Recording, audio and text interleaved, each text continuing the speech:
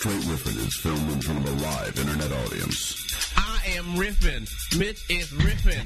What more can I say? Straight riffing. Do you know how fucking desperate I am for some comfort in my life? I need that comfort.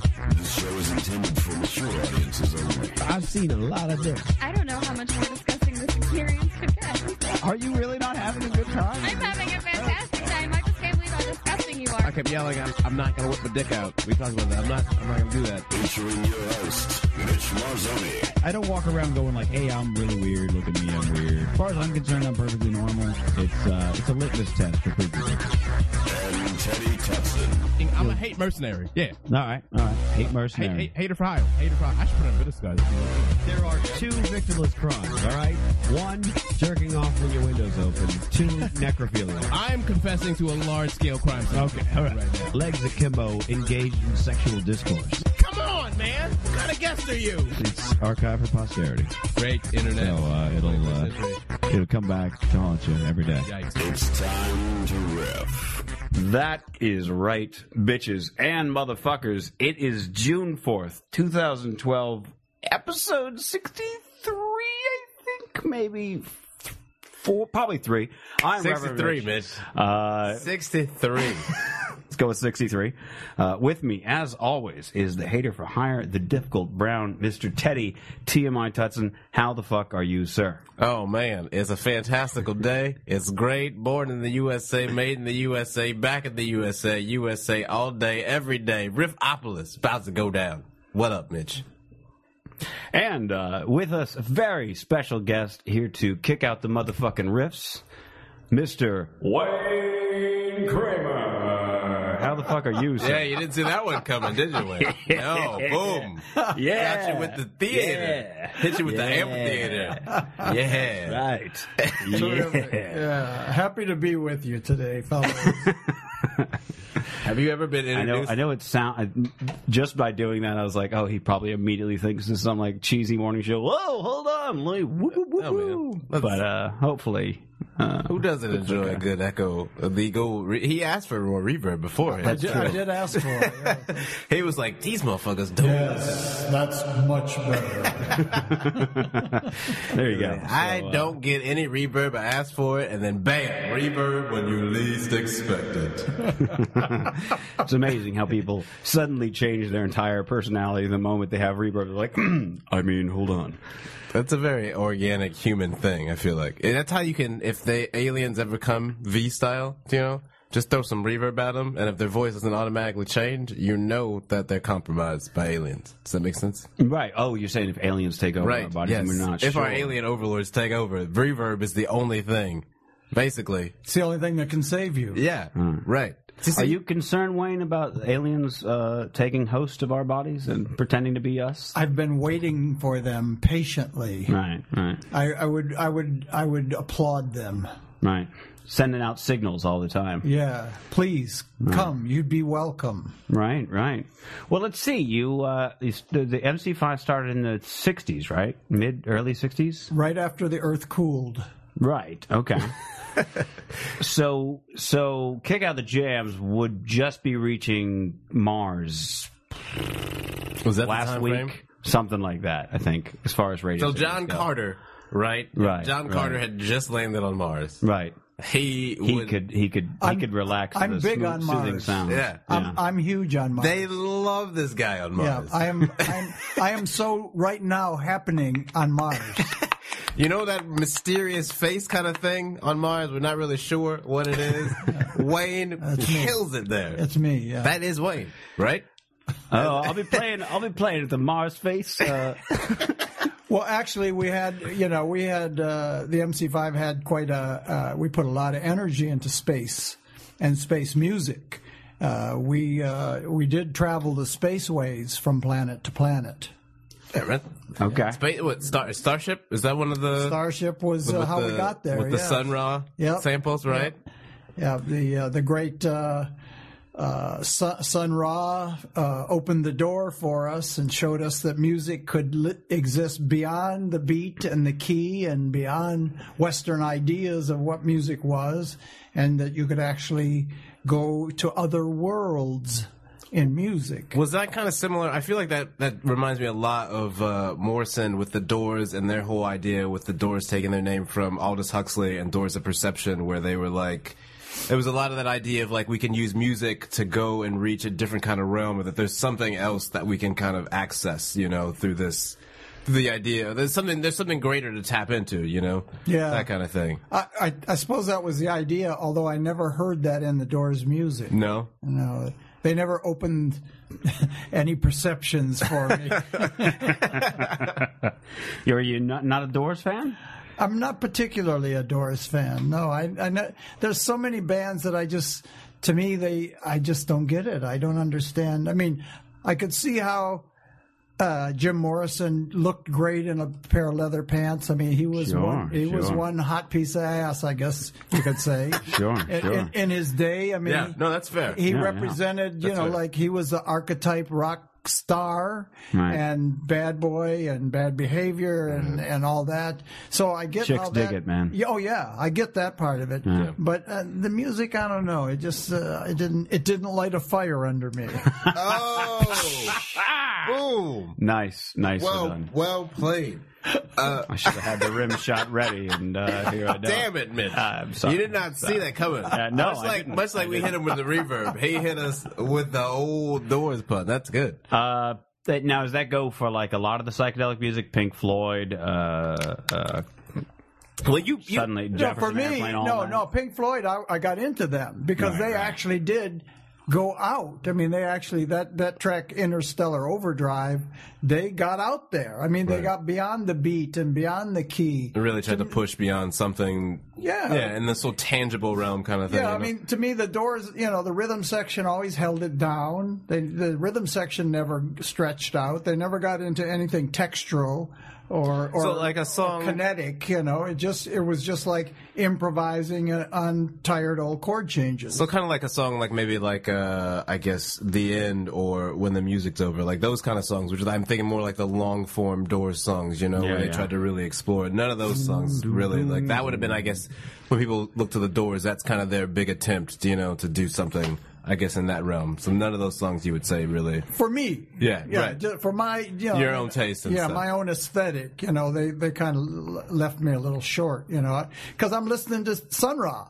And I'm listening to Train, and I'm listening to Archie Shepp and Cecil Taylor and Sonny Murray, and these guys are doing things with beats that are revolutionary and doing things with melodies and chords that are breaking all the rules. And then, you know, a lot of the rock guys just kind of stayed with the form. Right.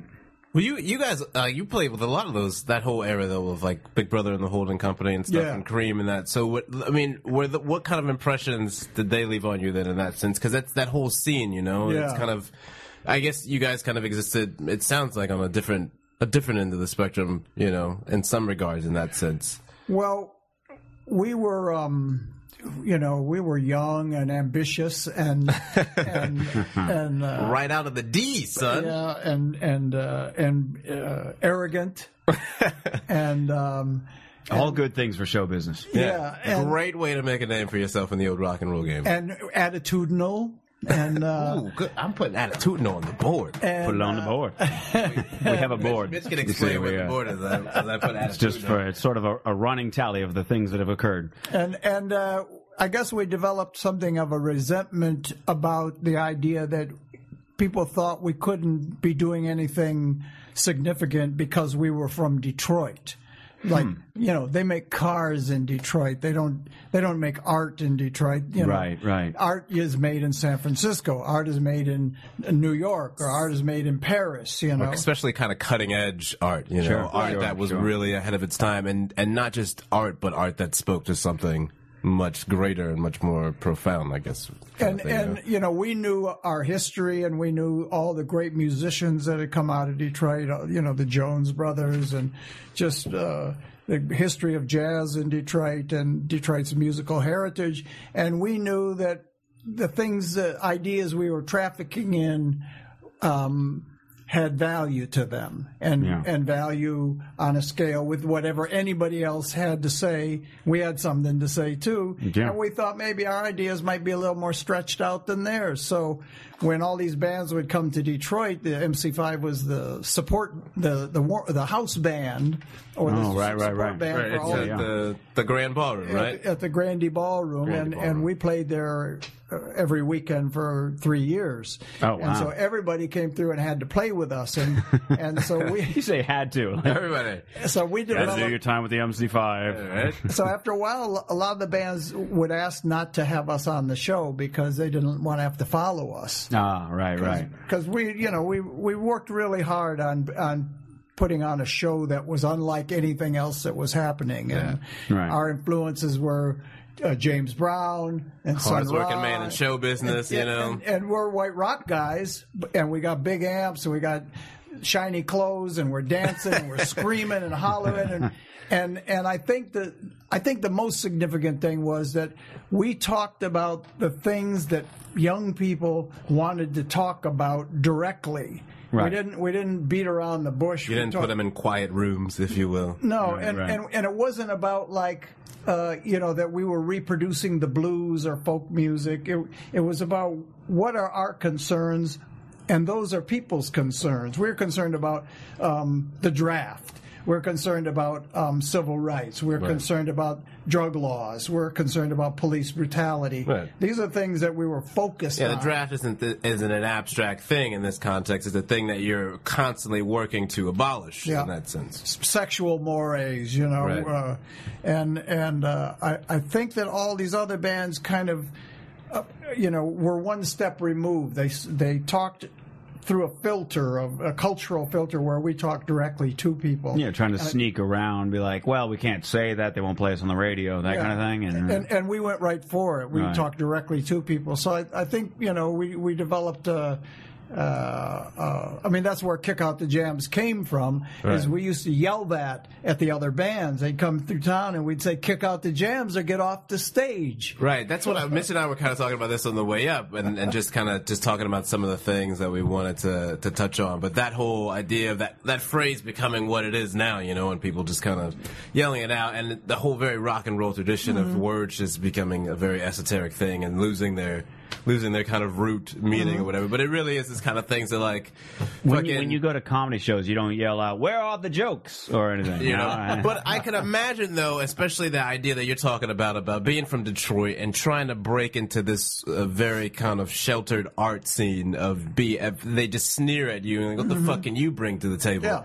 And people come to your house and they're supposed to be the big acts, and that's where you've been putting on these fucking shows and earning your keep and making a name for yourself, and they're just piddling around on stage. And you would feel in your home turf, was there that kind of idea like, hey, motherfuckers, like you either play something or we're gonna go on there and blow your shit out of the water, Yeah, that's about the way we looked at it. I mean, we were competitive, we wanted to prove, we had something to prove, Now, did it work the same? Where was it still considered like opening and closing act? Like you guys were the first act, or at least before the main headliner act, or was it headliner and it didn't really matter the order? No, was still like the feature act would, but in those days a night's music was there'd be 4 sets.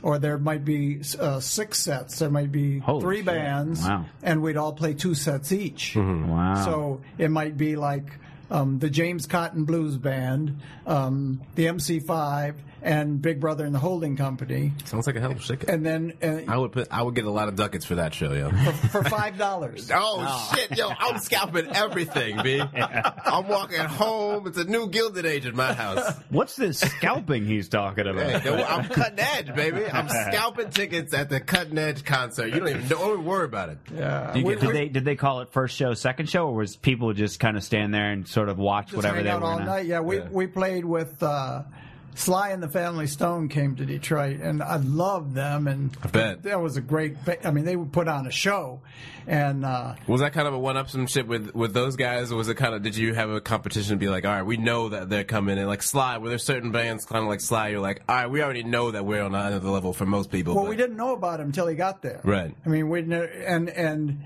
he did. We played 3 nights with them, and we all did 3 sets a night. It was just their band and our band. Oh, and wow. he opened and closed every set they did with dance to the music. So by the end of that weekend, you had that song tattooed on your DNA. Dance to the music. Every fucking set. And then, so the next night, MC5 covers Dance to the Music. I dug them because they sounded great. They got down. They sweated. Yeah. They danced. I mean, they put on a show. To my idea of what a show is. Yeah. Well, we to some degree we had that in Phoenix in the a smaller like industrial music scene. There was a band called N17, and any band that came through there that was goth or industrial, they were this was the opening act. And that band by themselves would draw 300 people at any small club. And they seemed content with like, no, we're cool. We'll just be the biggest thing in Phoenix. And they never like went outside. They'd come to California and everybody was like, who the fuck are you? And they'd be like, we're going back to Phoenix. So, I mean, in your situation, getting out of Detroit, did that come from, like, label interest thing? Or did you say, fuck it, we're just going out there? How did that work out? Well, it didn't work out so well. Well, I meant, like... In fairness. Yeah. In the old long view. It was always the plan. The plan was always to, win over our neighborhood, win over our city, and then export that to the rest of the country and the rest of the world. Because you get on tour with Cream and Big Brother and the Holding Company, right? And so how does that step that's what you're asking, right, Mitch? Well, the ultimate goal, of course, is getting to Mars. Right, yes. Always on that Which track. I hear you knocking on the door. In fact, the last record deal we tried to negotiate was with a notorious record business gangster named Morris Levy at Roulette Records. Okay. And he didn't want to give us any money, of course, but he said, we'll do another live album. So we suggested the MC5 Live on Saturn. But what happened was we did well in the industrial Midwest. We go down to Cleveland or Cincinnati. We did great in New York, Boston, Chicago, like all that kind of heartland. And we made some inroads into Florida, and we were doing well in Texas. But by the time we came to California, the hippies, they just didn't want to. They just nothing to do with it. Too much taint. Right. I mean, when we came out with spangly clothes and Marshall amps and can't we just hug out the jams, man? Can we do that? Right. Yeah. Can we vision out the? Visualize the jams. Yeah, we're going to visualize. This is California. Trip on these jams just a little bit, right? Let the jams kick on you. Yeah. And can we drop the whole motherfucker thing and just be friend? Yes, hug out the jams, friend. Right. We didn't really connect in San Francisco or Seattle or L.A. Really, Seattle kind of surprises me. But you got to remember, this is back before. That's true. So it was like the whole Ashbury. I don't mean because of the grunge scene. I just mean because Seattle and Portland both have that kind of weird. It's like there's the subversive youth and the woodsman. Like the two kind of clashing cultures, both in Portland and Seattle. It was pretty hippie in those days. Yeah, it was pretty peace and love and flowers and rainbows and blow bubbles and a lot of talk, no action. I got it. But you guys got the Rolling Stone cover though at some point though, right? Yeah. So how it's weird though to hear you talk about the not being accepted by that element of the culture, and yet there was some sort of, because Rolling Stone has a weird place at that time, it's still kind of emerging as a kind of cultural kind of thing, and everyone took it seriously, right? So it was good journalism. I mean, to hear the sort of culmination of, we're trying to break out of Detroit, we know that we're hitting in certain regions here and regions there, and sort of the exact opposite really of Rolling Stone's demographic or target audience at the time, and then you kind of collide with that, and then what ends up happening from there, with Rolling Stone? How did that get received, I guess, by those? Well, it was tough because the writer they sent out to do that story never smoked reefer before. Fantastic. And we smoke reefer nonstop. Smoke weed every day. all day, every day. That's still Teddy's motto. Well, then you know. I mean, and if you do it all the time, you're used to it, and it's a nice place to be. Hey, man, it ain't But bad. this guy, he got too high. Oh man, I know those people. They just freak out. This Oh guy no, I haven't here. been. No, I don't do that. But like no. they just their whole world melts down in front of them. And he wrote this article that was kind of like a cartoon version of what he experienced. Like he hung out with us for a few days, came to one of the gigs, and it was like he made us look like buffoons, you know,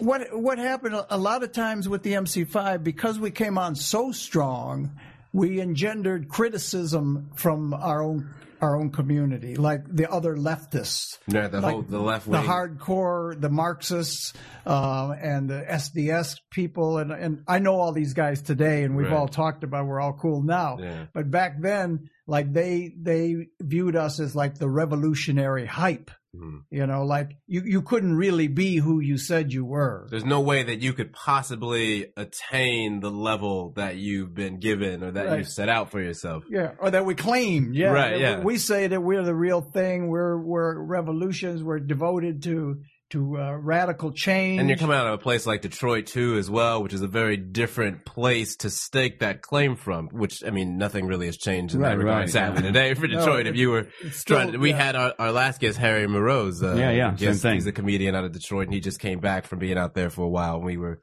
just kind of talking about how things are, you know, and the climate there, and how it's sadly not very different in a lot of ways. It's but, tough. It's tough, yeah. But I mean, it's got to be tough then to have that kind of label placed on you and to place on yourself, and to constantly be working at it and never really get any respect. And I know, as someone who kind of reads a lot about that era now, the things you're talking about with the different groups and the different factions of the left are at that time, it's really what ends up being a very big splintering period. You know, when the left is still kind of regrouping and trying to, you know, get a more cohesive element, I would say, today. But that was the time when it went from... Well, we made a lot of mistakes. You know, we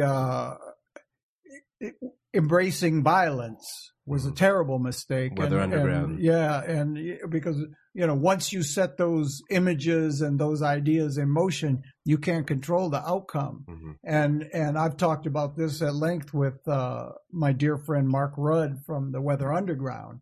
And the conclusion that he came to was that embracing violence, we really discredited a legitimate anti-war movement. We discredited a legitimate civil rights movement, and in a lot of ways did the government's work for them, did the FBI's work for them, by just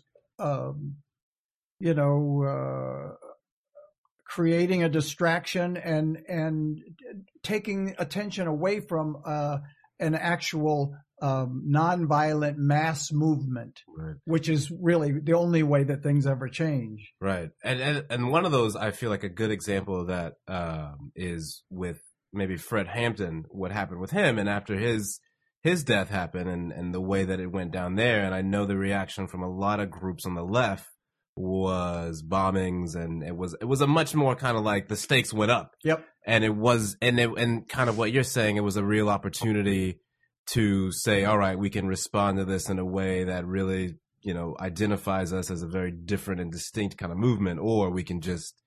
And we were warned, you know, Right.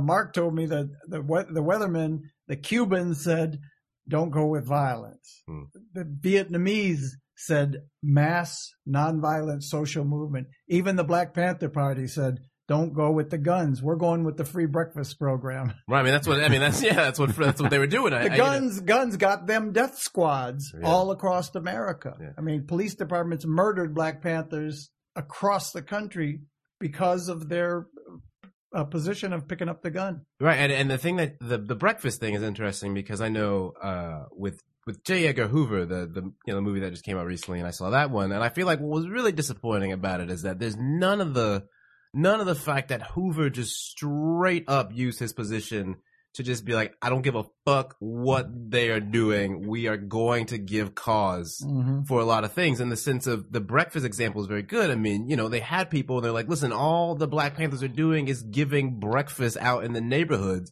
And Hoover was like, fuck that noise. Just make it happen. And this is because you're saying because they had an open display of guns in addition to that, or in a separate act, and so they FBI and so on and so forth related the two. When you embrace violence as a strategy, Yeah.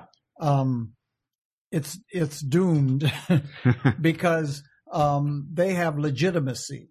Yeah. They have battleships, Sure, and aircraft carriers, and tanks, and the law. They have everything on their side. And if you threaten them with that stuff, they will use everything that they have against you. Yeah. And why did we do it?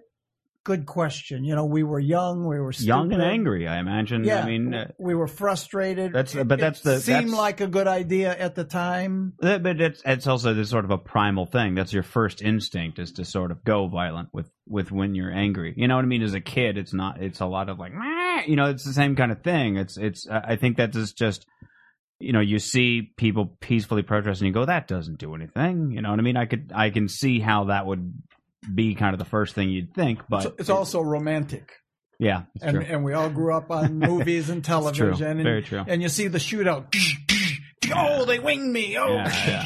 You'll never take me alive, coppers. yeah. But that ain't Braveheart would be a terrible movie if it was just like, we're gonna talk about this. You know, Yeah. you'd be But like, that it's ain't not- real life. In real Yeah, life, you know, people really get killed. And, Yeah, you know, yeah, getting sure. shot it's not a joking. It's not funny. It's not romantic. It's messy. horrific. It's traumatizing. It's a horrific thing to experience. And so I think a lot of those mistakes snowballed on the MC5 as a rock band. Yeah. And really, I think at a certain point, the business of rock music said, you know, these guys, I don't think we want to be involved with them anymore. Right, you yeah. know? So there's a couple. Yeah. So that kind of the couple of things like mentioning the guns and stuff. Because I know at some of the MC5 shows, did you guys come on stage with? Did you ever come on stage with guns? I think I read somewhere like some of the shows they said that you guys came on with stuff, but I think maybe that's just No, only Ted Nugent does that. okay. Nowadays. All right, yeah, all right, fair enough then. Guns and crossbows. Guns, Yeah, crossbows, and ignorance. Sure. Well, I mean, he's got that in spades. But so the live show. Hey guys, right? I'm gonna play the one song you know. All right, let's do that. So like you guys do Kick Out the Jams as a live album, right? And that, so what is the decision making behind that? Because Mitch and I were kind of talking about this on the ride over, and it's interesting. There's some, but Mitch, your point that you were making. Yeah, it was. I talked to you about this before. It's like that whole where I was like, if I hear a live act, I'm going, I really like this. I'd love to hear the studio version. And vice versa. If I really love what's going on in the studio, I'm like, I've got to hear this live. You know what I mean? Hear the different energy and things like that. But you guys didn't revisit the studio. I would think that a record label would immediately suggest that, like, hey, let's do that again, but in studio or things like that. And you apparently never went that route. Either you never had that conversation, or you said, no, we got other stuff to do. I think that Jack Holtzman and Bruce Botnick realized that the MC5 was so undisciplined that recording this band properly in a studio was going to be really expensive, really painful. It was going to take a long time, and it was going to cost a lot of money. Right. And so it was just much easier to say, you guys are a great live band. We're going to record you live. Yeah, and it was over 2 nights or 2 nights, right? And so because when you listen to it, I mean, it does sound just like just a feverish, just uncontrollable, just barely chaotic, but just like it's one of that just controlled chaos where you're like, no, I got it. Don't worry. Like, I know it seems like it's all going to fall apart at any moment, but trust me, at the end, it's all going to come together, and you're going to be like, damn, that shit was beautiful. And it's like, so I guess I was always wondering what, over the course of those 2 nights, was there anything majorly that changed between recording on the first night and the second night that you were like, all right, on the second night, we're going to try and aim differently? Or was it just... No, it was all of a piece, you know, and I think that we were just, you know, I've said this before, and it's my personal feeling that they didn't catch us on 2 good nights. The MC5 was incredibly inconsistent as a band. And it was mostly down to the rhythm section. The rhythm section was pretty loose. And so on a good night, it was fucking cosmic. I mean, it was spiritual on a good night. Yeah, it was life-changing on a good night. On a bad night, it was a real train wreck. Sometimes it would just be like, whoa. And the nights that we recorded, I mean, they told me, if you don't like the recording, we'll just record a couple more nights until we get the one you want. And I said, I don't like those. I'd like to keep recording. And everybody else said, no, they're great. We're going with that. So now these days, when you have like various benefit concerts and stuff like that, so the mic goes all funked. When you're doing like various benefit concerts, and for instance, Rage Against the Machine is like, hey, come play Kick Out the Jams with us. Do you feel, in a sense, that you're like, oh, I get to redo this? This is like a redo. Yeah. Every time I do it, I'm making up for it. Right? I owe you this. I got to play this shit right.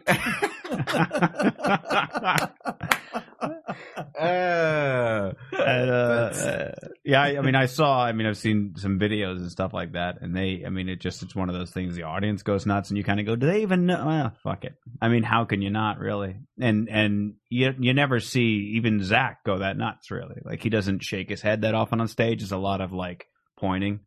You see him do Kick Out the Jams, his head is about to fall off. Yeah. You know what I mean? So he gets, like he gets pretty excited. I'm guessing they, because you do a lot of shows with Tom Morello now, but did they talk to you before they did the cover on Renegades when they were going to do Kick Out the Jams? How did that whole process happen? Oh, yeah. Tom said, Wayne, would you come over and show me how to play the song, you know? So I gave him a quick primer on the chord progression, and of course, he did a pretty good job of it. Yeah.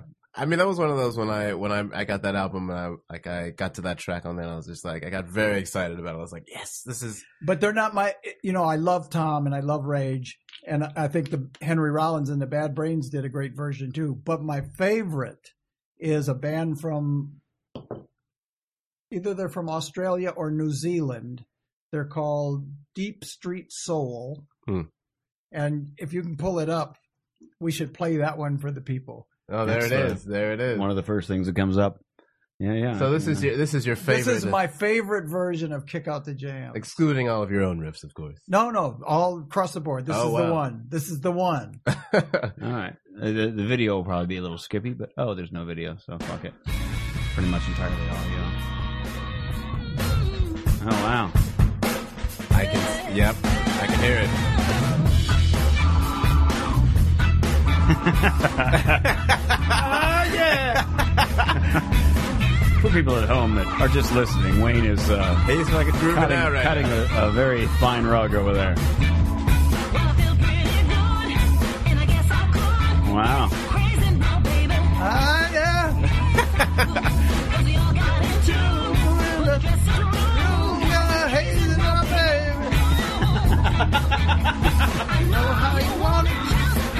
Is that tambourine action?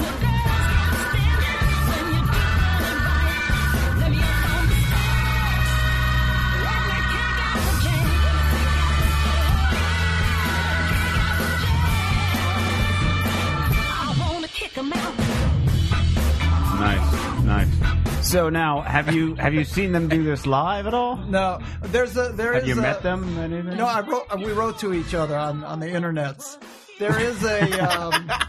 There is some video of them playing in a club doing it. Yeah.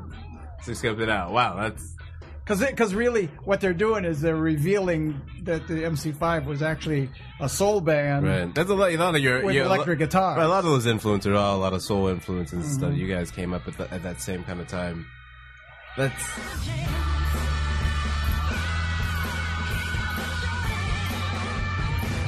All right.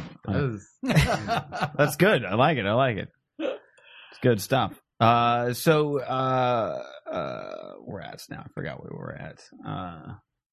We're speaking of the first album, we're The Live, and all closing that. Closing in on the demise of the MC5. So kick out the jams, and then you've got the whole Closing in on. We're barely talking about the first album. The brouhaha of the kick out the jams, motherfucker. With it's Hudson's is with like that whole you took out the ad right. With you didn't feel like the Elektra was getting. I mean, they just kind of weren't getting the support, and it was it fuck Hudson's? And, and it had Elektra's logo in there, and then that leads to the MC5 being dropped from Elektra, right? Unprofessional conduct. That was the official corporate line? Yeah, unprofessional. Which, I mean, come on, man. That's the same label that the Doors were on, amongst others. But yeah, Doors, you know, and they stood behind him for like, Jim Morrison's going to get naked on stage while he's on acid. Fuck a groupie. But they also had numerous top 10 hit records. Right. Made millions and millions of dollars for them, and the bad behavior didn't show up till later. We had trouble right from the beginning, and in fact, when the motherfucker in the title, like we recorded 2 versions of Kick Out the Jams. One was Kick Out the Jams Brothers and Sisters, because we knew Kick Out the Jams Motherfucker would never be a hit record on the radio. Right. I mean, we may play, but we're not dumb. Yeah.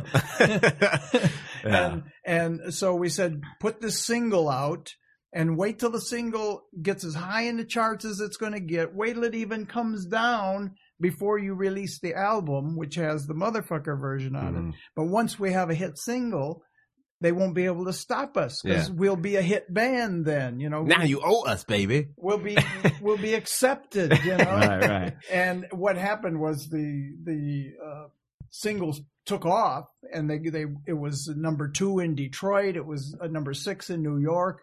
It was number 15 in Chicago. All the AM radio stations were playing Kick Out the Jams, Brothers and Sisters. And Elektra rushed the album out because they thought they were losing sales. So they rushed it out. We said, don't do it. They did it anyway. And of course, when these kids came home and put the album on and their parents heard this, Kick Out the Jams, motherfucker.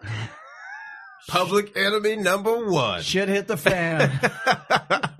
And they started. And that back then wasn't the kind of thing where, I mean, it seems today like it's that old. There's no bad press or whatever. So controversy of that sort back then was not a huge album booster. It was instead like, this is embarrassing. We better hide this or what? You can't even conceive of. No, in today's climate, when motherfucker is required. Right. It's required to sort of push that boundary. But where was Hudson's in terms of stores and prestige for them to be like, we're not going to carry this record? Is that like Walmart telling you to go fuck yourself? Well, they clearly had a conservative, ideological. Well, I meant it's like that whole thing of bands saying like, well, we released 2 albums, one of them's for Walmart, because if you just don't sell at Walmart, you're not going platinum or whatever. Actually, right? no, it wasn't even a consideration. I never even thought that something like that was possible. That the record that Hudson's, who I had been shopping in all my life. You know, would not carry my record. I just thought, you know. No, but I mean, is it a chain store? Or is it like a small indie shop? Oh, no, it was a huge department store. It's kind of like a Sears or a JCPenney kind of thing. All right, okay. So kind of a little more high-endy than a Sears or JCPenney. Like Macy's. Like Macy's, yeah. Okay. And they had everything, you know, furniture and clothes and tools. Except for the MC5. Yep, they didn't. They drew the line there. So then all these guys, you know, like they had these record rating services who all Kick Out the Jams. Well, the following week, they all said, you got to stop playing the MC5 record because the album contains an obscenity, and there's, you know, kids were being arrested for selling it. What? Parents were... The kids were being arrested were they like black market sales for MC5 records? Yeah, that kind of thing? In head shops, you know, they were selling the record, and the parents would get up in arms, and they'd go complain, and the police would go... Like the pornography of music. Exactly. Wow. I mean, it's hard to imagine. Yeah, no, very much. Today. I mean, there's nothing of that. Mind There's is blown nothing here. equivalent in terms of the music. I don't know what you would have to release today music-wise, for someone to be arrested for bootlegging it out of the back of a shop. It'd be I don't almost impossible. I couldn't think of It would be something that everyone could agree upon was worth arresting, I think, for the most part. I guess. I mean, you got sex with animals. Even that wouldn't. No. I don't think so. I mean, Mayhem, black metal band out of Norway. They have a history of people in the band killing other people, killing themselves. One of their album covers, the front cover, is a former lead singer after he had shot himself in the head. Oh, So it's like that's their front cover. Like, hey, that's what we're doing. Damn. Kicking out the bullets. And Damn, that shit is kicking out the brains. and then the other lead singer just got out of jail like last year, and he's a neo-Nazi who stabbed the bassist in the head with a Bowie knife, like through the skull. Wow. And then that is a hardcore scene, man. We were such lightweights. yeah. So I'm just saying, like, Yeah. again, I literally New I'm age with you. I don't radicals, think I there guess. is a. I can't believe you've never heard of Mayhem. But I mean, I've heard. I mean, Now that you're mentioning some of the details, I feel like and I've then come across. there's like the know. what's the fucking band I can't think of the Mentors, as they call themselves, Rape Rock, which is like 12 tracks of I'm gonna rape you. Again, all you said was kick out of the jams, motherfucker. Now they're I can't imagine what the reaction would be for. I mean, those people would have probably been burned at the stake. Imagine if that absolutely. would have been. If that would have been what the MC5 was pushing, there'd be no straight for fit interview right now. You would. It would have been a very different path. So they say. Now, this is the thing also, especially in a climate like that, it surprises me they didn't go, well, let's put out a slightly different version that has the Kick Out of the Jams brothers and sisters. They did. Especially since you already recorded. Oh, okay. That's what they came to us and they said, Wayne, the Rack Jobbers are having albums returned. We're losing sales. Can we put out a clean version of the album? And we said no. You'd make us look like chumps if you did that. Right. Like we said, this is who we are. You agreed to the deal. Yeah. We don't expect you to run the revolution. We expect you to sell records. We'll do the revolution. You sell records. Yeah. We are who we say we are. And they said, well, you sure? And we said, yeah, you can't do it. And they said, well, of course, we'll abide by your wishes. And then they went back to New York and put it out anyway. Of course. Age old. And then fired us. And then you get dropped. In retrospect, do you wish that you would have said, yeah, fuck it, whatever? Well, it didn't matter Well, because that's what they did anyway. I know. Yeah. I'm just saying, but you'd have been on board or something. I don't know. Well, that's just the way it's possible. The best possible way that it could have gone down, man. You go down fighting and swinging. Yeah, you know? yeah. No, I mean, If someone's gonna sandbag you, at I least literally- you're gonna I can go remember- sandbag with your dignity. We did go down swinging. Yeah. I mean, I And- can remember mid '90s seeing Nirvana's In Utero album at Walmart, and I just remember thinking this back cover looks very strange. Because if you remember the original In Utero, on the back cover had all this weird, little plastic fetuses and stuff, and the back cover of the Walmart was just a big flower. And and Rape Me was replaced with Waif Me, WAIF. I still have no idea what that I don't means. get down to that, man. You don't. know what I poetic mean? license. Yeah, and so Bad boy. No, trust clearly they do me, that. they won't listen hard enough to get the difference. Yeah, I don't know. I guess they do. So they still do that today, or they did it back. I don't know. I guess it's a long time ago now. I'm an old man. But yeah. So that was. So you said fuck Hudson's, and then they said, hey, let's maybe try to. So it's a combination of things. It wasn't just that you said fuck Hudson's, and they're like, oh, well, you got to go. No, it was a whole. Quagmire, basically. Yeah, we were just Giggity. we were unmanageable. We were incorrigible, and we were, I think, by all reasonable standards, insane, and we weren't good little soldiers, and we didn't. I mean, Would you have considered yourself insane in retrospect now? Absolutely. Okay. Yeah, I mean, one day I found myself running a record company. I started a little label, me and my wife, and I thought back on it. I thought, I wouldn't have signed me. Well, that's the thing is because, and as you mentioned, you do run your own label now, and you guys do a lot of, at least what your wife was telling me is a majority of your business is in music licensing more than anything. Actually, we've dissolved the label.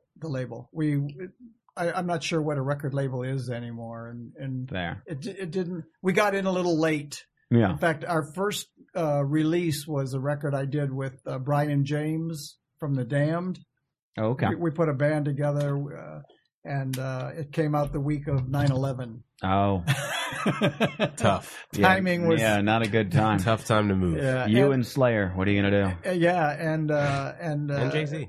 the record business was kind of like dwindling down to nothing at that point anyway. So Yeah. So I don't want to be in the label business anyway. Right. In here, I was about to ask. You have a lot of. You probably still get it even with music licensing. You get a lot of egos where you got pull them aside and go, listen. I've been on that side. You got to realize who you're dealing with, or do you? No, not too find much. It there? I mean, I don't do it. She does most of the licensing. Okay. And So you don't have to deal with the whippersnappers.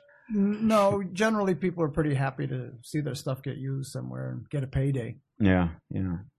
A little more mature these days, huh? A little more businessy minded or something. Yeah, I think. Like they've grown up in a much more savvier time, I think. And you can't sell records, so Right. you can't make any money selling records. So you got to get, if you're going to do this for a living, you got to get paid some kind of way. You can't really sell the records. You can't really get the traditional avenue until you go through. I mean, you've got to pay your dues kind of now and then reach a point where you can sell an album. Like an album isn't a thing that you well, first we sell the album, then we get everything. Now it's kind of like, all right, we get a single here, and then I maybe get a video here, and then I get in here, and then now I get an album, or like maybe not even an album, but I get an EP, and then I finally get a deal, and then I get an album. It's kind of, I don't know, it seems more similar, I guess, to the older grind of music as well, too, because things have less value, so you've kind of got to generate. I'm thinking more of people like Lana Del Rey, people who end up on Saturday Night Live performing now, and they're only performing off the strength of an EP, and it's it's kind of weird to see all right, you're on SNL, who the fuck are you still? Right, you haven't even had a full length album yet, and then the album comes out, and then it's still kind of well, how did you even reach this part of the cultural consciousness yet? Sure. So that whole middle, training ground, that's all been. It doesn't exist anymore. It's the part of the music industry where the A&R person exists, which is just decimated. It doesn't exist anymore, which is a travesty. I feel like. So if you come up with an idea for an act and it's a compelling idea, what few gatekeepers there are that are fronting these the handful of big corporations, they're looking, and if you're willing, they'll grab you right away, and you're right. They'll plop you right on national television, and they'll try to make it work. Right. I mean, then we'll just build them up as we go. We don't have the luxury of the time that it takes for a group like you guys, like the MC5, to go from just being in Detroit and being a house band every weekend over the course of years. Yep. And then all of a sudden you are playing with Cream and Big Brother and the Holding Company, and then you're starting to rub shoulders with some of the people that are on the cover of Rolling Stone, and the next thing you know, you're on the cover of Rolling Stone, and you've got albums, and then you've got, but then you kind of have a time period to, by the time you reach a point where a record label thing like Kick Out the Jams comes from, and they're like, change it up or go, you're like, well, fuck it. We've been doing this. We know who we are. We'll find somewhere else to go, No, and you learn your job skills. You learn how to write a song. You learn how to make a record. You learn how to put on a show. Yeah. There's no, that doesn't exist anymore either. I mean, we can make anybody sound great. Right. We can take any young singer songwriter, anybody up a talent studio. competition. That's why I used to get really hook them up. I used to get really angry about all that American Idol shit, because I was like, it's that thing of, the people were crying and shit, and it was, this means a lot and all this, and it was just like one of those things where I'm going, you are given one of the biggest stages on the planet Earth in the history of time. Yeah. And you haven't played gig one. Right. Like, there are, you know what I mean? You any other time you'd have to go through 30 years of just getting shit kicked out of you, and just people tearing you apart to even get a smidgen of that. And here it's like, okay, sing for us, pal. And that whole thing bothered me, that instant, the gratification, if you will, and the instant stardom. And I just thought, and these are supposed to be your idols? Like, there's no hard work. It's just like a couple of judges said, yeah, cool. And I don't think it sort of the way. Yeah, I don't think it does. Who are among, for how many people have been on those shows and have sustained, actually stepped off and found a way to have a career and sustained it, compared to all the other ones that were on those shows that just Well, I'm finding it seems to me that like if you think of the last maybe 15 years even of like just acts that have come out that sustained and stuck around, most of them are ones that where they continuously do side projects and stuff. Jack White comes to mind. You know what I mean? Here's when I first heard Fell in Love with a Girl, good song, but I didn't think like, yeah, we're still going to be talking about this in 20 years or whatever. You know what I mean? I didn't think that. I think I saw the video and the song at the same time, which is why I was like, I don't know who this is, but I feel like this guy's going to stick around for a while. I didn't know that. I mean, I don't know. He's got all his different side projects and stuff like that, and now he's, it's doing his also first Detroit solo record, right? Yeah. Which is a great record. Good album. He was in a band in Detroit. I went through when I was touring on my some of my Epitaph records, and there were a couple local bands, and this one band kept calling up saying, "We want to open for Wayne. We want to." Great, you got the gig. And That's all it takes, kids. Yeah, really. And don't call me getting his number. Just go through other channels.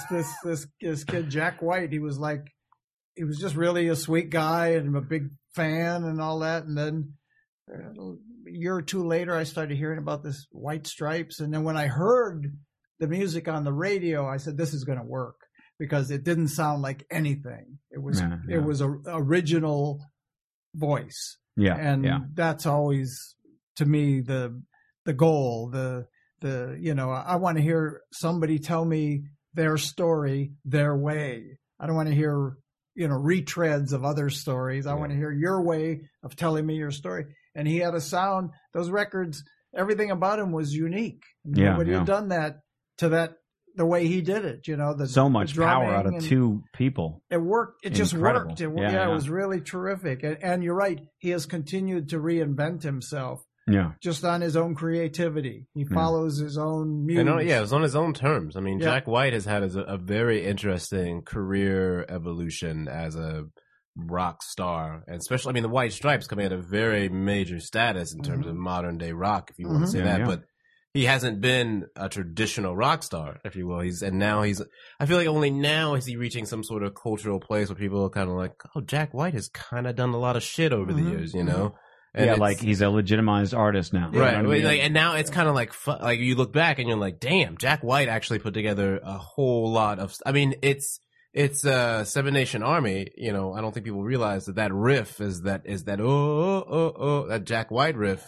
That is just the universal soccer anthem in how many countries? Yeah. It's that's Jack White's Seven Nation Army, the opening. I don't know anything about soccer. Oh, Mitch. You seem really excited. You're a soccer fan, or you just know that? No. I'm a Jack White fan. Oh, okay. So you just knew that. Okay. But it sounds it's a sort of a winking nod of a bass line at the opening of Seven Nation Army. That's one of the that's one of the best riffs. But that riff is time. Like it's like it's a big chant at a lot of soccer stadiums. It's just kind of interesting though that even there's college football stadiums that kind of got in on the same thing or whatever. But Jack White has a very weird place that almost his rock identity is disconnected from, I guess is what I would say, He's a very creative guy. Very, very creative and doesn't limit himself. He wants to start a band, starts a band. Right. Does that for a while, then, wants to do some soundtrack stuff, he does some soundtrack. Then wants to start another band, I'll start another band. Right. And I'm going to do this.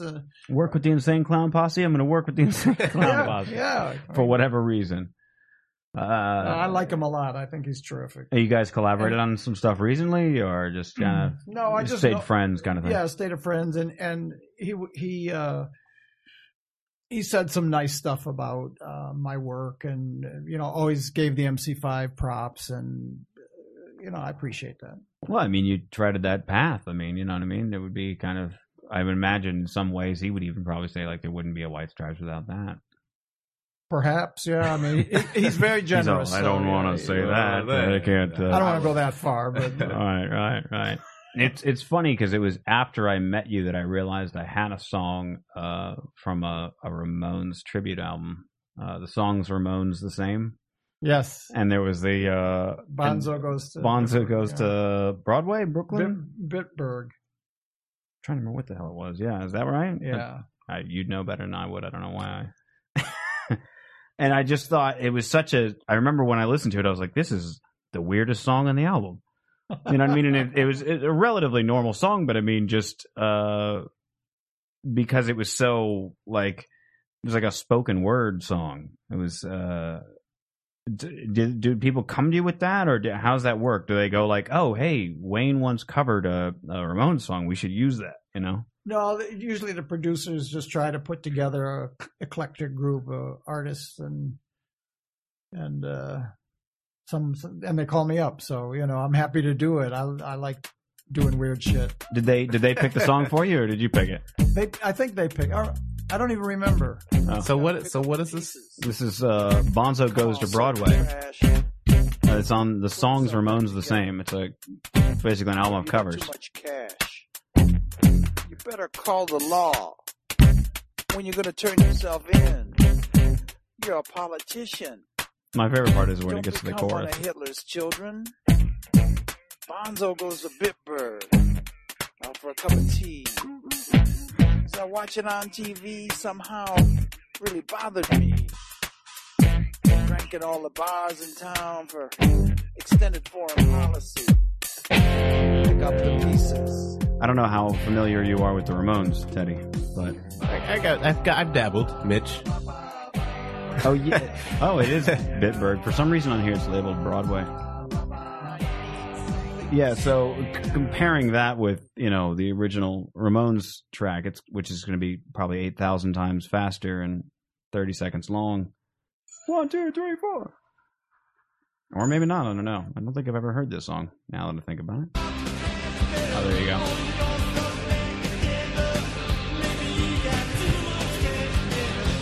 Good times. Yeah, so I enjoyed the hell out of that. That was so I mean, do you do a lot of those kind of like small one-off projects? People call you and go, "Hey, Wayne, I need this." I've done a few of them. Yeah, they're nice. I did a Johnny Cash one, and I did a George Harrison. And what was the Johnny Cash song? It was called. There were two. One was the Ballad of Ira Hayes, and I had. What was his name? The American Indian activist, an actor, come in and do the vocal. Just want to note he used, for the record, he used American Indian. Yeah, so yeah. I think the debate is forever settled. Man. There you go. I was going to say Leonard Peltier, but it probably isn't. No, it wasn't him. Leonard. Leonard's not available. Leonard's otherwise engaged. I think we might have known if he had dropped something on the track. And the other one was the Johnny Cash, One Piece at a Time. Oh, yeah. I remember that one. Yeah. Those are all, it's fun, because you're just stepping off into the unknown. Yeah. Try to come up with something There was, amusing. I think it was Spin. I'm trying to remember who it was. Some magazine or other, at least online magazine perhaps, does a thing or did a thing for almost a year where every week they would have a band in and they would cover a song from another band. It was always a different band, a different song, and some of them were really good. There was one band that covered Neutral Milk Hotel, Two-Headed Boy, I think it was. Yeah, Two-Headed Boy. And I'm trying to remember. I don't know. It was a lot of, and there was two different bands that covered. I can never remember. I want to say the Replacements. Is that the one I'm thinking of? And then they had the Replacements cover somebody else. So thought it was, they can't have them cover their own song, I guess. Keeps us all amused. I love musical cover chairs albums kind of and thing. shit like that. I hate cover bands, but I do love. I'm with you. Yeah, Well, the lowest level. so I mean, because you guys, MC5 did a lot of covers. We I did, mean, yeah. Kick Out the Jams. I mean, that album is, it starts off with cover, and then Back in the USA with we were listening to that on the way over with the Tutti Frutti. Yeah, it's a brilliant opening choice for a record. What's the deal with that second album? What's the story behind that? The story behind Back in the USA is that. Is that the name of the album? By the It way? is. Yeah, Okay.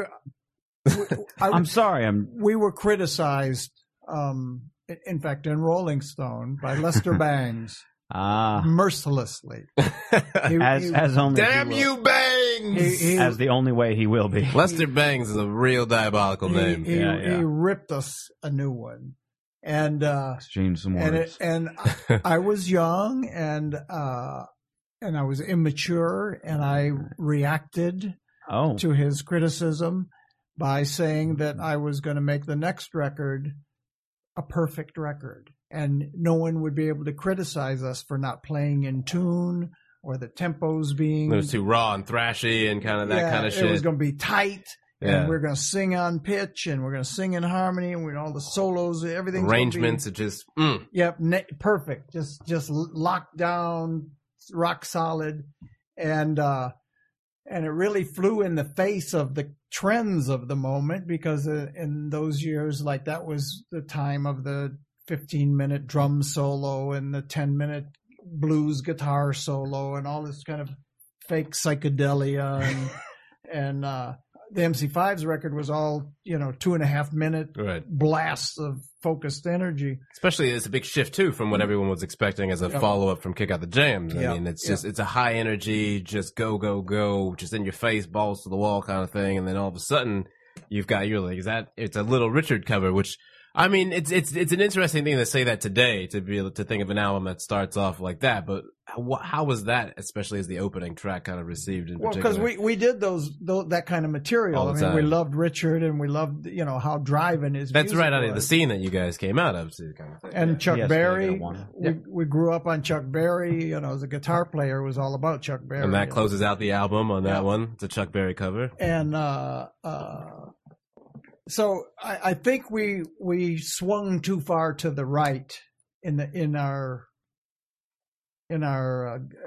effort to make a record that couldn't be criticized for the things that the first album was criticized Can we for. play something off back in the USA? Do you have a favorite track off that one? Yeah, my favorite would probably be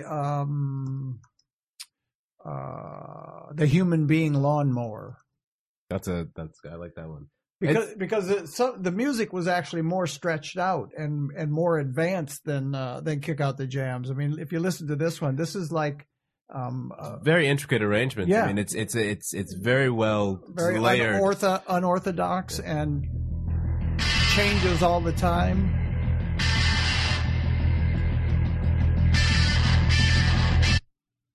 Damn you, Mitch. Oh, yeah. It's my fault. Mitch, your internets don't be cooperating in no kind of way. You know how you be bringing in legendary musicians, and right when you get to the crescendo, the shit be falling out. Comcast! Oh! Bandwidth. Fuck We need all y'all bandwidth. Time Warner motherfuckers. Net neutrality, we need it. We need it. Yes. I think here's why Wayne is giggling his ass off, is because if this problem happens over at his office, he calls me. That's right. So when it happens here, he's like, "Man, I have to laugh because this shit is too damn funny." Yeah. Well, good. I'm waiting for it to buffer. You just hold your damn You horses. do that. there you There you go. You got all kinds. You got to yell at the right people in the ethereal. Then it'll Or speed. reload the page, whatever. Hey, man. Twinkle, twinkle. And yet a psychedelic album cover. That's not the cover. That's not the Oh, okay. I'm sorry.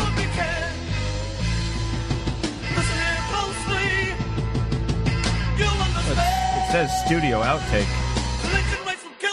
Don't trust things on YouTube, bitch. Just trust the music. Well, if Wayne didn't go, this isn't right, then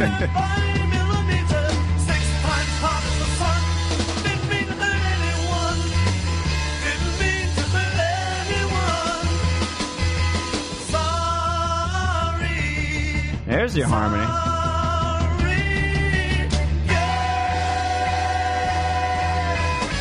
Nice. So you're saying this second album was it Lester Bangs went off on, or the first album was? No, the first one, and actually Lester recanted, took it all back, I heard about that. moved to Detroit, and became one of our greatest supporters and a good friend Wow. for the rest of his life. Shout out to Yeah. Lester Bangs. Yeah, he was. In fact, he embraced the whole MC5 zeitgeist. He went for it. But you can hear a lot. So he wrote like a follow-up review. By the way, I was wrong. You can go out and buy that album, Yeah. and you won't get crucified for it Yeah. anymore. Maybe a year or 10 years later, how long it's been. I mean, you can hear a lot of like a lot of different bands nowadays. I can hear a lot of groups like At the Drive-In and that Right, kind of right, sound right. that exists now. You can hear a lot of that very sort of big and wielding sound where it's just one melody here and then it shifts to another melody later. But it's interesting to think that was the response to being, okay, you think all we're going to do is just get on stage and just kind of shout and just kind of do this thing. We can go ahead and put together something that's on a very, very different level musically, with an appreciation that, you know, that grows over time. We got hammered pretty good. But so I think, and to me, it's interesting historically that our constituents in the industrial Midwest were confused by back in the USA. It was so clean and tight, and they were just like scratching their heads going, well, I'm not sure. The British didn't like Kick Out the Jams because it was just too far away from British pop sensibility. But they all loved Back in the USA. Later on, when I went to England in the late end of the 70s, the early 80s, and met the Clash and Billy Bragg and Nick Lowe and all these guys, Elvis, and they all said Back in the USA was the shit. That was the album that they dug that album because everything was tight, focused, you know, in that British pop sensibility. It does have a different focus. It almost in a way reminds me of early Black Sabbath. Certainly in the middle part there, just like the rolling kind of just reminded me of, like, I'm literally just talking maybe like a first or second album, like Paranoid or something like that. So I could see where you know, the rising like that, and sort of it seemed like punk kind of like ebb and flow, and then over here it just kind of stayed and or got bigger. Maybe, I mean, having never been there, I have no idea if that's accurate, but it just seems that way because it seems like out of the bands that come out of there, they stopped producing punk bands basically. Like after the Clash, I can't think of a lot of like British punk bands, like huge ones. I'm gonna feel real stupid if somebody comes up with 20 of them. There was the pub rock movement, you know, like all the right. Ian Dury and Dr. Feelgood and all the bands that kind of came out of that, which they weren't exactly, you know, nihilist. It was a very big Sex shift. Pistols. Yeah, it was a very big shift in terms of what kind of mentality was really. I mean, because then you I feel like in terms of what was, I mean, the Sex Pistols, they still maintain a kind of popular resonance in that culture, but then you see a shift to more after that. That's when you've got the Britpop of like Blur and Oasis kind of comes. Well, it's not too much later on. I feel like that's when the step there was that punk rock was too hard to market. It was too raw, and so the geniuses in the marketing departments came up with New Wave. And that's that's Joy Division and New Order and the New Romantics. That would be the bridge then. Adam and the Ants and all those. I was living in New York in the 80s, and they would all come and play the Ritz, like whatever, Echo and the Bunnymen, and all these kind of bands would come in. Like I knew that tail end of Ziggy Stardust kind of stuff. Yeah. Well, I mean, Echo and the Bunnymen had their own. I mean, that's the Cure kind of starts to come in there, and that sound very kind of gothic. And less to do with punk, right? More to do with aesthetics, just a British pop sensibility, right? You know, eclectic and going off in little tangents. But where it left the MC5 was that we were fired from Elektra. Atlantic Records picked the band up right away, and Jerry Wexler, he saw the value of the band, and he was getting out of the record business. He was getting ready to retire. So he signed us as kind of like his parting shot, you know, like, and I'm gonna leave you a little something to remember me by. And by the way, kick out these jams. Yeah, have fun with these guys, you know. And so this first album, John Landau produced, and John had never produced a band before. He was a highly respected music journalist. He was didn't he do some stuff with Rolling Stone, I think, and he was writing for them. And he was like the dean of American music writers at the time, and I really liked him because he knew his stuff. He knew music, and he could communicate with us in a way where he could unpack ideas that we kind of glossed over in a fog, marijuana fog. Sure, like, sure. like we would just sum it up and say, yeah, that's down, man. That's bad. That's shit. Yeah, motherfucker. Yeah, that's killer. So the sort of big picture, small picture. Yeah, kind and of. he would unpack it and say, well, you like that because this kind of guitar playing fits in with this drumming, which comes from this, and then that influences this, and kind of put the whole picture together. Did the clean sound of that, I mean, did that, because you can hear that MC5 energy and focus that on Kick Out the Jams is coming through, and just the live show, and the fact that you guys have been spending years as a live act, you know, just being like, this is our turf, we're gonna walk, cock of the walk kind of thing, you know, and then it all kind of culminates with this amazing live album, and then all of a sudden you're like, all right, we're gonna do the same thing, we're gonna capture it, but we're gonna apply that same focus in a very regimented but clean fashion. And you can kind of hear that in the track list and the way it goes down, but the sound, the actual sort of, you know, the harmonies and stuff, was that you guys pushing more of that? Like, this is where we want to go, or did that kind of come more from John, or was it just as the sessions went over time, you said, this is where we think we need to be? It was a learning process. It's the sound of a band learning how to make a record, because our only experience in the studio had been maybe 3 or 4 singles. And in those days, the way studios in Detroit worked is you'd book your session, you get 3 hours, you go in, set up your gear, play the 2 tracks, do the overdubs, sing it, mix it, and get out. Start selling. Yeah, because Edwin Starr is waiting in the lobby with his band, and they're coming in to record next. It was the assembly line. Right. And so, you know, it was all just like, okay, we're done. And so we really didn't know what we were doing or how to get a guitar sound or anything. And so we were learning on this record. This was the first time we really had a chance to record something and sit back and listen to it and analyze it and say what's working and what isn't working. And we started to see there were problems with the rhythm section, that the drummer couldn't hold the tempo steady. Couldn't keep up, kind of. Well, he would. It's the old Russian dragon, you know. the faster, the louder the song was, the faster he'd play. The slower the song. If the song got quiet, he'd slow down. And the bass player was too undisciplined. He couldn't even keep the chord changes together.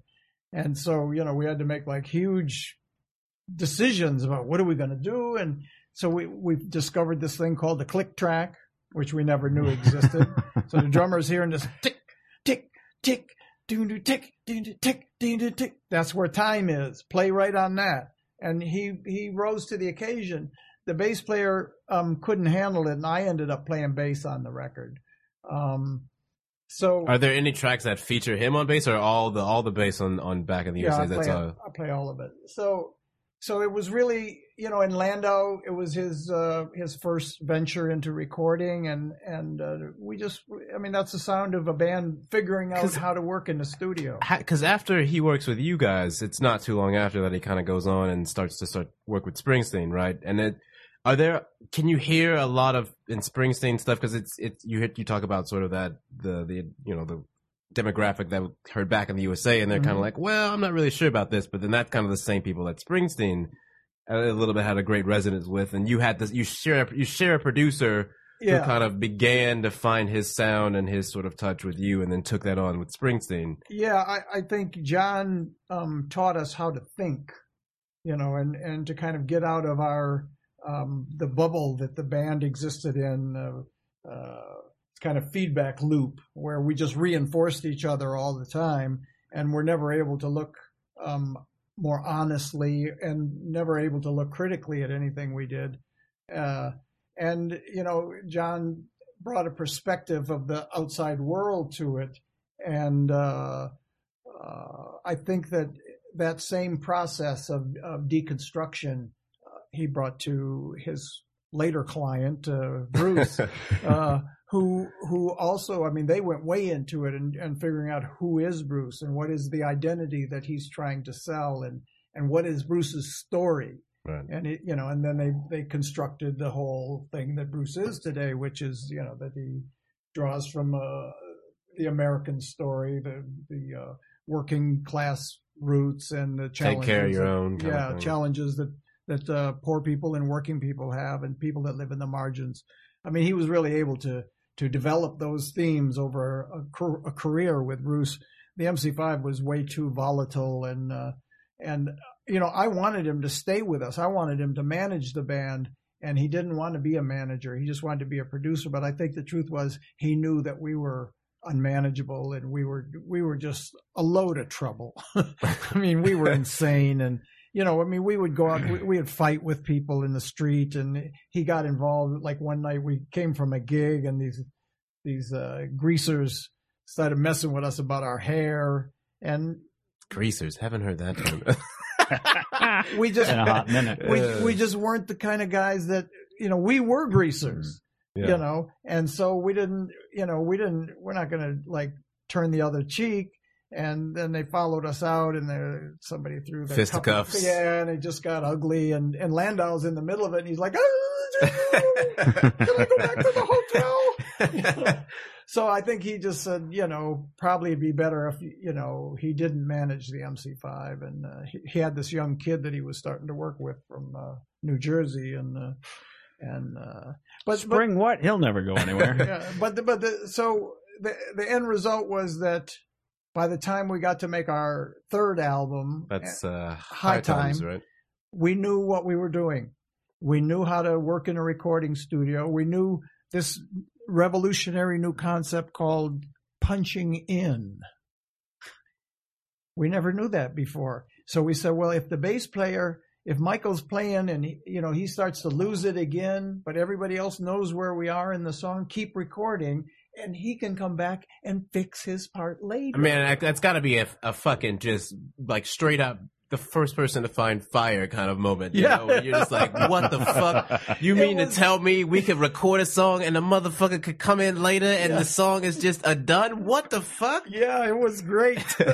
and we'd punch him in, and he'd just be all over the map, and we'd say, damn, you hear what he just did? That's because you'd pick your punch point, and it sounded like he'd be playing this wicked James Jamerson complicated figure, which was actually two different figures punched in together, and it just sounded brilliant. And his bass playing was the sound of the band. My bass playing was way more conservative. He was a very adventurous player, and so by the time we made High Time, we knew what we were doing.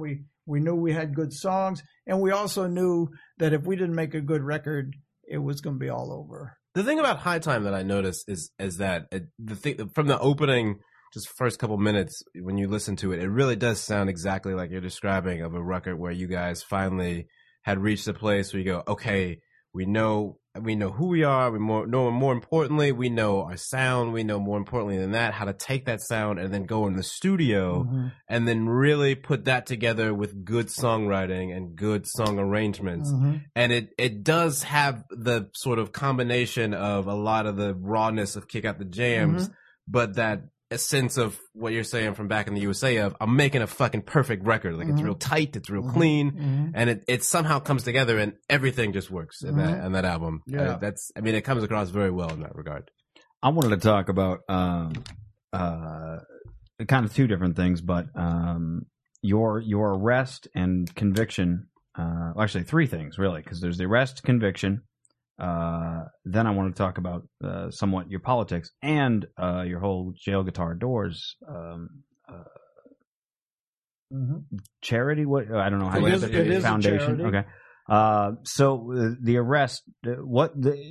How did that all go down? Was that were you just like to hide a notice, or did they take you completely by surprise, or was there a moment where you go, oh, I'm fucked, I can't even run, or how did that all work out? Well, yes, it was you bought from, or you were selling to an undercover FBI agent. It's if it's okay to talk about. No, I'm happy to talk about it. I achieved a great deal as a young man. In fact, we were talking about your band from Phoenix. Yeah. That were huge, achieved everything they wanted to achieve in their own hometown. Yeah. I had done that too. By the time I was 18, I had surpassed my wildest dreams. I was a professional musician. I had a hugely popular band. I could pay my rent. I was getting laid as much as I wanted to. I was getting Hit high. records. Right, I right, had yeah. friends. I was part of a community. I was going someplace. The revolution. Yeah. Yeah, I was part of. I mean, a lot of shit was going on. I had it going on, but that the center never holds. And however things are today, they won't be like this 5 years from now. Everything will change. Things fall apart and reform into other things. And the MC5 was such a volatile undertaking and so ill-suited for success in show business that we self-destructed like most bands do. Yeah. If you think of how many bands there's been hundreds of thousands of them. They come, you see them come and you see them go, and mostly you see them go. Very few bands stick around, the U2s. And even they have gone through a lot of shit, too. Yeah. The Who, the Rolling Stones, very few. You could count them on one hand, probably. It's very difficult to sustain a career with 4 or 5 individuals. And one day the MC5 was gone.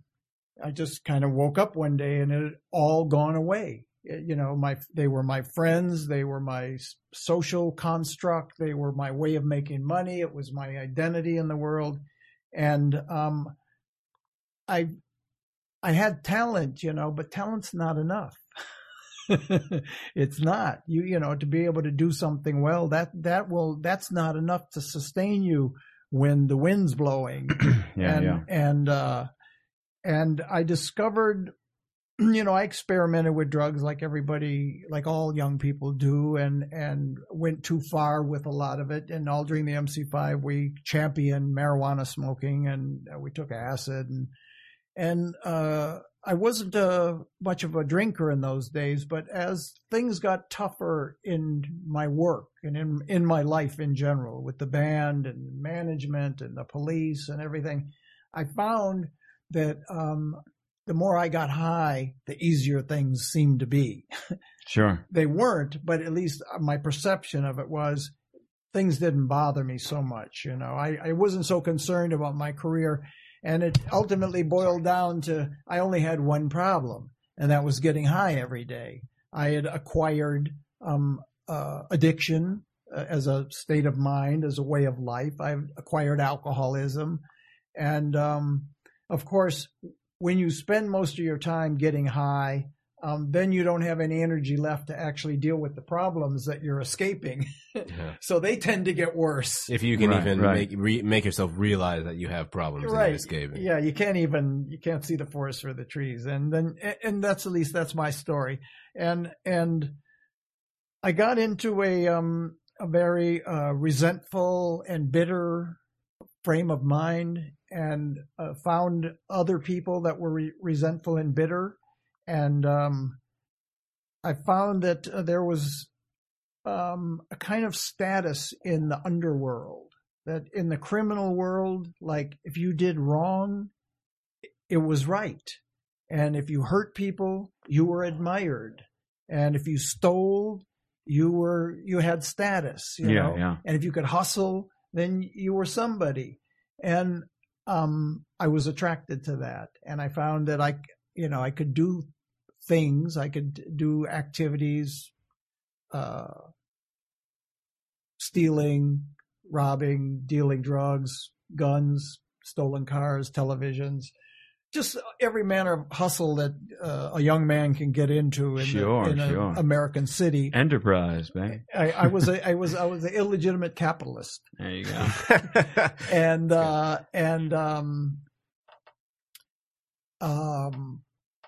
Finally, you try to find the things that have the biggest return, and in those days, dealing drugs was seemed to be lucrative. And I mean, seemed to be lucrative. It's never lucrative. It wasn't lucrative then, and it's never lucrative. It might be for a minute, but it will always blow up in your face. And it blew up in my face, and I ended up with a federal indictment for trafficking in controlled substances and a 4-year federal prison term. So, it was just the culmination of slipping down, and like the old Nietzschean, whatever doesn't destroy me makes me stronger. Well, that wasn't my experience. Things that these terrible things that happened, they didn't make me stronger. They just diminished me more. I had less self-respect and less integrity, and I hung out with lower and lower companions. Sure. Until the point where, because you can always stand on top of a smaller hill. Sure. Yeah, and I'm living in a world that's a backwards world. It's a Right. Like a good, bizarro world, pretty much. good is bad and bad is good, and you come in and you say, I just robbed this guy, and everybody says, right on, and they admire you for it. Yeah. And in the end, I wasn't very good at it. As a drug dealer, I'm a terrific guitar player. You can put that on the board. That's fantastic. Because I'm not a killer, and Right. I'm not a gangster, and I'm not a tough guy, and to really to be successful in those worlds, you have to be brutal. Right. You have to be Heartless, yeah. cold-blooded, and you have to be a killer, and I'm none of those things. And so I ended up in federal prison. So you come out of there. You didn't immediately go sober at that point, did you? No. I didn't. I came out of prison. All I had was willpower. Right. And how far is that going to get you? It greatly depends on what it's powering, I think. It depends on what kind of car you put that engine in. Well, it didn't do me much good. I mean, I came out, and my girlfriend, I had this go-go girl, typical musician, go-go girlfriend, working in the topless bar. Sure, been there. We're all junkies, and I'm driving her to cop every day, and she's, Wayne, look, I know you don't want to use right now, and I admire you for that, but if you change your mind, the shit's really good. Shit's really good, Wayne. Oh, man, it's fire. Shit's fire right now, man. So how long? I didn't have it. And then I make the brilliant career move to decide to join a band with Johnny Thunders. So I didn't have a chance. You're basically just setting yourself up for Yeah. You've got a devil not only on your shoulder but in your car. Yes. Right next to you. But that's the paradox of addiction is I think that I can handle it. I think I can control. The music will win out. The addiction's Right, always sure. beatable Yeah. as long as you Yeah. apply whatever focus. Yeah. Well, it does. I mean, it's strange because you think of certain bands that, like, once they kick the drugs, you just go like, you can go back. I mean, look, Motley Crue, nobody will hate you. I mean, let's be fair. You know what I mean? Certain bands, Motley Crue, to some degree, Aerosmith. Would you put Metallica in there? Definitely would put Metallica in there. That was going to be my next one. Although their height of like more alcohol than anything else was on the Black Album, which sucked. But not it was the least sucky of their post and Justice for All sucky albums. I don't know if you're a Metallica fan. I've come to believe that artists have done great work in spite of their addiction, not as a result of their addiction. I know there's a school of thought that says you get high and it lowers your inhibitions and your creativity flows.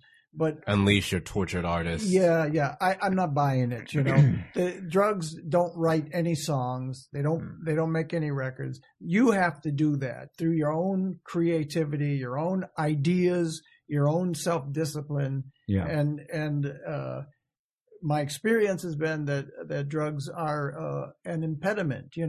Being creative is hard work. It takes all the brain power you have. Yeah. And now you still have you played, for instance, any like normal fests or anything like that? Do you still lobby for better drug laws or laxer drug laws? Well, yeah, of course. I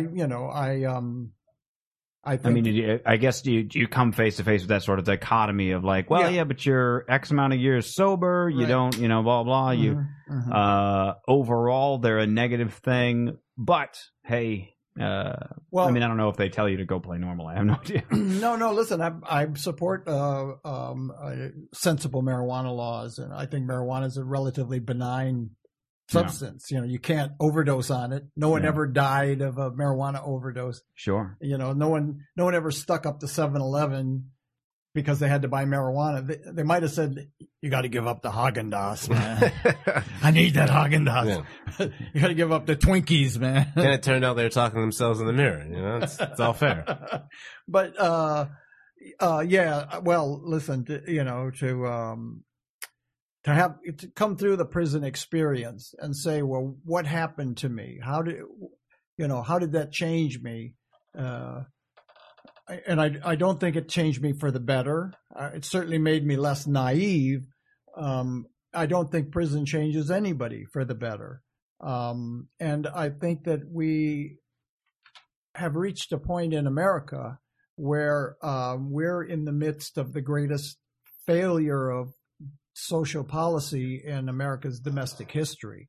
The war on drugs has created a disaster, a social disaster in, there's over 10 million people under direct state control who are excised from the mainstream.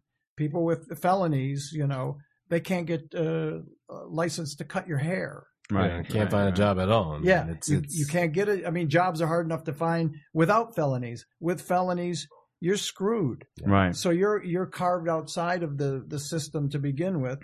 We have over 3 million people on probation and parole. And we have 2.5 million people under lock and key. We lock up people at a rate 5 times any country in the world in America. Yeah. I mean, it's unbelievable. The degree and the degree of severity of the sentences that people get in America, and most people don't know about it. And it's something that I'm glad you brought the subject up, because it's a conversation that I think needs to get initiated. It's out of sight, out of mind, and the trouble is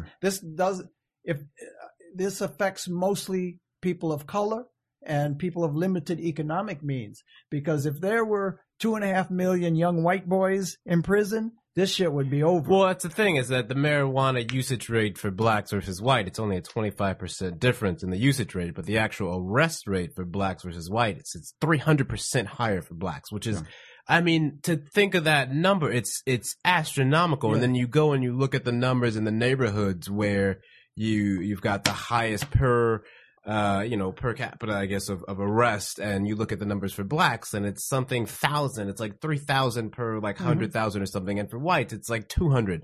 I mean, it's just, and then the usage rate. I mean, the arrest rate is like 50% higher, but the usage rate is negligible. It's the same. It's the same. I mean, it's completely the same, and not only that, but I guess the other thing that, to sort of pivot off of the social policy with prisons, not only do you then have this large aspect of the population that's in prison, but then you get them there and the conditions are absolutely atrocious and they're heinous. And not only that, but there's corruption and prisoners are being pitted against each other. Mm-hmm. And then you've got, it's a cultural punchline. Go in bad, come out worse. Right. It's also a cultural punchline to be like, oh, you go into prison, you're going to get raped. But like, you're also just being like, you're going to get raped. I mean, it's a terrible, terrible policy to have institutionalized. It's ha ha ha. Yeah. And I mean, it's a horrific thing where you're already being, marginalized from society based on questionable means in some cases based on what your sentence is, but then you're not going in any kind of corrective rehabilitative state. It's basically just,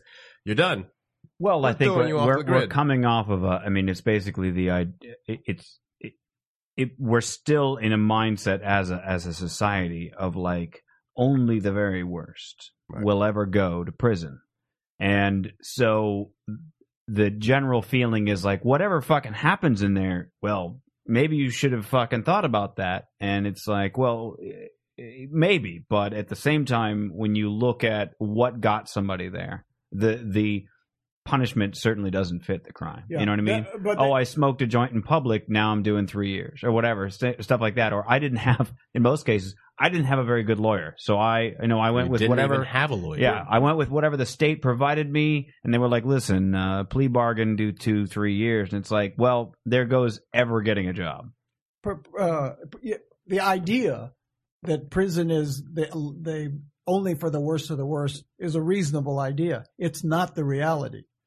Right. 'Cause if you go into any prison in America today, what you'll find is a prison full of regular people, just round the way guys. I've been in a lot of prisons. I'm kind of in touch with what goes on in prisons in America. Yeah. I'd put it at 10%, maybe 15% are hardcore, violent, incorrigible knuckleheads that ain't going to change, that are so damaged that they can only relate to other people violently. Right. And they are dangerous people, and they need to be in prison. I believe that they should be in prison. For their own well-being, they need to be locked up. They're just too damaged. But 85% of the people in prison, they're not tattooed head choppers. right. MSNBC lockup, Yeah, basically, they're- just showing you. They're guys like me and you. I mean, half Literally, like you. literally, half of them are nonviolent drug offenders Yeah, which is ridiculous. who have no business being in prison in the first place. Yeah. And it's not. I'm not a prison abolitionist. I know that they're my friends on the far left. Critical resistance and those people. They want to do away with prisons. Me too. Is there a better way that society could handle people that are violent and that steal? There probably is. I don't think we're going to see it anytime soon. We as a culture aren't ready for those kind of the kind of prisons they have in like a Scandinavian In Europe, country where yeah. you can have kids there and Yeah. visit them, and it's because they don't have the same cultural Right. dynamics that Right. lead to people being in prison. It's more enlightened. If you take To be people away from rehabilitative. take Yeah, them yeah. away from their community, they become more isolated. They become more bitter. They become more resentful. Right. You instead show them, okay, I am in jail, but I am still capable of being a parent figure in your life, and me and this other person are still capable of relating to each other. This thing that happens, it's unfortunate, but you can still build a life that is normal, and you can normalize, within its context. And offenders can be held accountable Right. for in the community. There's lots of ways that you can be that restorative justice can be affected without even locking people up. It's cheaper, it's more effective, but we've worked ourselves into a perfect storm in America. The political expediency of getting tough on crime worked really well in the 80s. A lot of politicians found that if they just came out tough, I'm tough on crime, and it was brilliantly orchestrated. The political dynamic behind it was really well done, and they went on a prison building boom. And of course, if you're building the prisons, you've got to make sure you have laws that are going to keep the prisons full. So, like here in LA, teenage guy in the hood, cops pull him over, check him out, got his name, take his picture. Then they put him on a list. Then maybe 2 years later, he does something stupid like teenagers do, steals a car, gets caught with reefer or something. We had you on the list from before. It's called a gang enhancement. So whatever you did on that offense, possession of marijuana, stolen car, we're going to give you an extra 10 years because we had you on the list as a gang enhancement. So this guarantees that the prisons stay full. That's why California's prisons were 200% over capacity. Right. I mean, there's been a big thing in California over the years of talking about having to let some of the prisoners be released because it's just The Supreme Court ordered it. Right. I mean, Yeah, can't. There's just numbers wise, and so on a strictly empirical basis, you've set up an unsustainable system, and at some point, it has to break one way or the other. Yep. You've either got to change the not necessarily. it would be, I guess, in a sense, funding mechanism. That's if you want to be very corporate and blunt about what it is with those, the prison That's what it systems, is, and yeah. it is the funding system of Yeah. the laws and the legislature. Where do you come down on, for instance, Tommy Chong's theory that, for instance, he was locked up for paraphernalia, which is just ridiculous from the outset. But he has this kind of overarching theory that since so many prisons are corporatized, and when you're in prison, there's a work program and everything else like that. It's almost like, well, hey, if we just lock up a bunch of people for drugs, we can put them to work for free. as a sort of, I don't want to say conspiratorial, but as any sort of motivation. Like maybe let's lock up more than we need to, because then we have a free workforce. Yeah, I mean, it sounds good in a conspiracy. Well, that's why I asked. I was telling Teddy before the show, I was like, you don't buy into conspiracy, so I thought this would be a good one. It doesn't play out in reality quite that well. Are you concerned about the corporatization of prisons at all? Well, I am to some degree, but because I think it's going to blow up in its own face. You can't run prisons cheaper than the state runs them, and it's turning out that the private prisons are staffed with people who have less training and are making less money, and it creates a worse environment. So there's more incidents, more violence. There was just a riot in Mississippi at a private prison that held all immigration detainees, and a guard was killed. About 40 prisoners were injured. They can't. The private companies can't. I mean, they're not interested in anything. Yeah. They're not interested in running a prison. It's the same thing that we have with Blackwater in Iraq, and the fact that we've got all these, we've privatized the military. Exactly the same thing. And it's the fact you cannot privatize the military and then expect them to have the same standard of operation that you would with a state-run organization, because they don't give a fuck. They can go around just shooting people in broad daylight because what are they going to do? They're corporate citizens. They have no real sovereign responsibility. Right. If you're a private prison, you don't have any responsibility to the community to rehabilitate people. Right. They're just a bottom line. Yeah. Right. And of course, it's that thing Bill Maher said, not everything needs to turn a fucking profit. Right. And unfortunately, that's the situation you run into. Prisons, Blackwater, things like that. It's like the post office or the police department. It's a municipal, it's a government entity. It's designed to serve the government, serve the people's needs.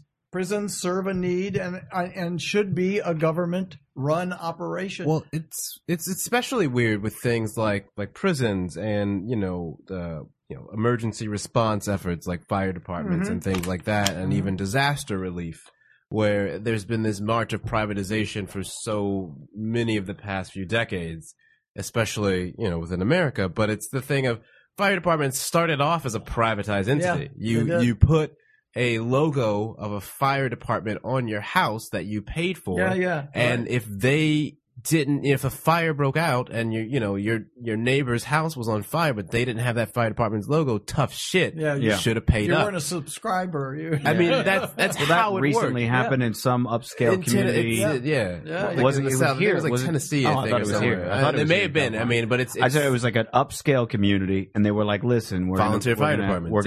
We're gonna charge you a bill every month, kind of thing. Pay a subscription." Yeah. And a guy let his bill lapse or whatever for a few months, and his house burned and down. they just stood there like, "Well, yeah, you're fucked." And it's like, listen, man, if I forget to pay my electric bill, and they come and they're like, "Listen, we're shutting your electricity off," I can give the dude a check. This guy was not able to do that with the fire department. Well, it's a weird thing where it's like, we already tried this out a long time ago, and we agreed that it's a terrible, terrible way to live, and we moved towards, making those things part of the greater community. It's the same thing we did the same thing in prisons. Like, it's not a good idea to privatize the military. It's not a good idea to privatize a prison, but we've become so susceptible to privatization. It's been so glossed up in so many different corporate buzzwords and so many different kind of political terms that we have learned to swallow it. But I mean, it's something that it has to be rejected wholesale. It has to be, because it's an exercise of state power. Right. We're all in agreement that in the structure of government that state has power. The state has to administer power in all these ways to outsource it. Right. Otherwise, it doesn't. I mean, on a very fundamental level, it's the sense of you can't have a privatized military that is more ingrained in a foreign conflict than your own military. Yeah. Because I mean that's the whole thing with Iraq, where we get the massacres happening, and then they try them, and there's no charges at all, and all of a sudden we've got a international clusterfuck on our hands, and we have no real way of maintaining responsibility. Well, it's the same in criminal justice, where we end up with this two-tiered justice system where political elites and economic elites can commit egregious felonies with no accountability, rarely even charged. Yeah. They just pay the fine or they tie the government up in court. And, Sure. you know, when Gerald Ford pardoned Richard Nixon, who ran on a law and order Fucking Nixon. campaign. Everything goes back to Nixon. Yeah. And when he said he can walk, it was like, huh? Yeah. What? I mean, And it's gone over and over and over again. You know, I was trying. I mean, this is one of my great disappointments with Barack, and I love Barack, but you know, he said we're not going to go back and prosecute Bush War crimes. We're going to look forward. We're going Right. to. So I thought, well, why didn't I think of that when I went to court? You know, I would have said, well, look, Your Honor, yeah, you caught me with all that cocaine, and yeah, I sold it to the DEA agent, but you know. That was in the past, and so let's look forward now, and you know, let's just get on with our lives and go to the future. It is. I do think in that case, I think really what it comes down to is that I think that, you know, it's that thing where he already gets enough shit from Republicans all the time, and I think the last thing he wanted was like, yeah. you know what I mean? You it- start a war with like their recent favorite. Well, And it's they're like, look, we got a country to fix. Don't worry about that guy. He's gone. He's not doing harm to anybody. now, I you know. get where he's coming from. the but- political but- calculation is obvious, but it is a very disappointing pill to swallow. Well, because it's, you know, not only is the rule of law in as it plays out, but it's also aspirational. Mhm. It speaks to, you know, what are our beliefs? What are our goals? How do we see ourselves? You know, do we see ourselves as a just and fair society? yeah, it's Or is it just and fair if you're Well, wait. economic Here's a elite? question I've asked Teddy before, and I'm not sure I ever got an answer. So I'll ask you as well. And Teddy, feel free to chime in.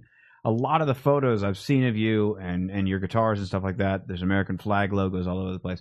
You seem very patriotic, very pro-USA. How does that?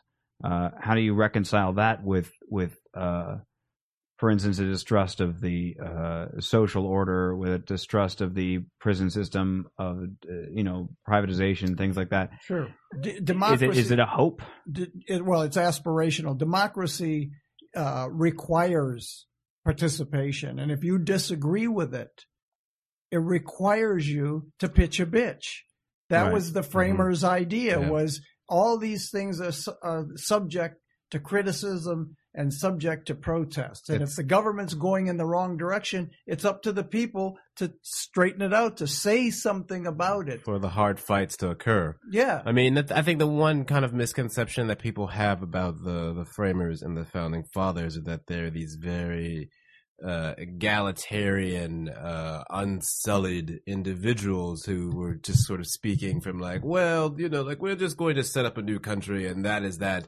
And I think they were some real rowdy people. I mean, they talked a lot of shit to each other and they got real. And I mean, you go back and you look at the actual words spoken to them by each other and they were like, listen, everything you say is total shit. Mm-hmm. I mean, they called each other out very bluntly. For a country that we are, where we get very up in arms when someone makes a very blunt political statement and we call things a gaffe when it's someone speaking the truth.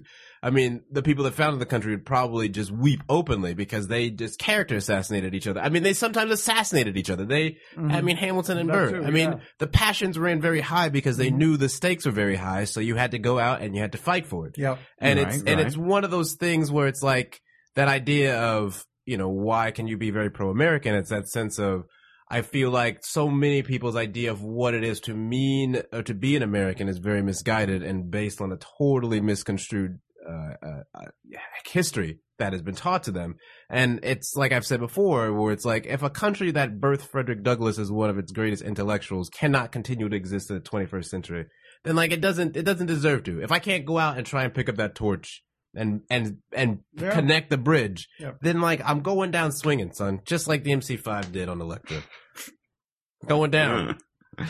Yeah, I agree with you. I mean, it's on us, you know, and it has to come from the bottom up. You know, Barack is not going to. The change is not going to come from the top, Which is something top down. you know he's said before, and it's a hard message to communicate. It's a hard thing to tell people, like the world is terrible. Go do something about it because they are at the same all the things that we've talked about that you are immersed in, and you're trying to pull yourself up at the same time that you're trying to figure out what the fuck is going on. Yeah. And it's a very difficult thing because, you know, critical theory requires you to come up with a better idea. It's not enough to sit around and say this sucks, that sucks. You know, you've got to come up with a better idea. And I think that there's great disappointment in the world because of the failure of our great institutions, religion and politics. They're not meeting people's needs anymore. Yeah. And it opens the door for this kind of cynicism and nihilism, you know. And I think that we need a way to militantly oppose meaninglessness. Right. And I think that's done with a unlimited ethical commitment. You know, to say, I'm going to do something. I'm going to be involved in something. I'm going to make something happen. I don't know what it is. I don't know where it's going to lead me, but I'm going to put energy, you know, into that. Sure. Otherwise, then you can fall into this kind of American Buddhism, you know, where I live up in the hill and I study Kabbalah and I meditate and I take care of my people. My family's good. I'm getting mine, everything. Right. And that's disengaging from the world. And I think we need to engage in the world. We need to be active in the world. Yeah, I had a very long, angry rant about Buddhism for a while. It was about that, like the let the monkey be a monkey. That old Buddhist tale. Every fucking Buddhist teaching I ever read, it's always about some animal interacting with a human, or two animals. But this Buddhist monk goes into a forest to meditate, or a jungle, very peaceful and quiet and whatever. And he's like, "This is the fucking place to meditate." And walks into a family of monkeys, and they're just fucking with him. And every time he goes in there, the monkeys are fucking with him. He's like, "This is the spot. Like, this is where I want to meditate." And then he had come to some realization that no, you can't be angry at the monkeys. That's just what they do. So you got to let a monkey be a monkey. And when I read that, I was like, that's the fucking problem. Is that you're sitting on your like high thread count yoga mat and your fucking little Buddhist water and your fucking, you know, in your Zen garden and shit. And you're like, you know, hey, well, you got to let the monkey be a monkey. And it's like, no, sometimes you got to knock the monkey out of the tree and be like, fuck you, I need this jungle space, or whatever, you know what I mean?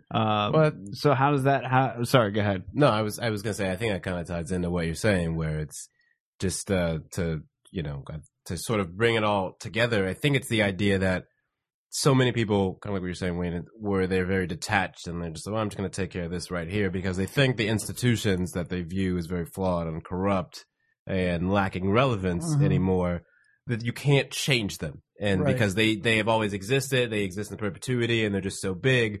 But it's hard to get your mind around the fact that those institutions haven't always existed. Right. That institutions were built, and that they can evolve, and that they can adapt, and that you can be the person that goes inside of that institution and changes it and transforms it and makes it more relevant for the time that you exist in. Yeah. And it's a hard idea to sell to people, especially when they don't see any institutions being built at the same time.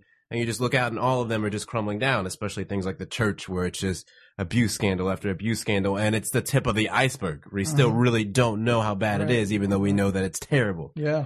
It's tough to think, fuck, I can go into that and change it. Do I even want to change it?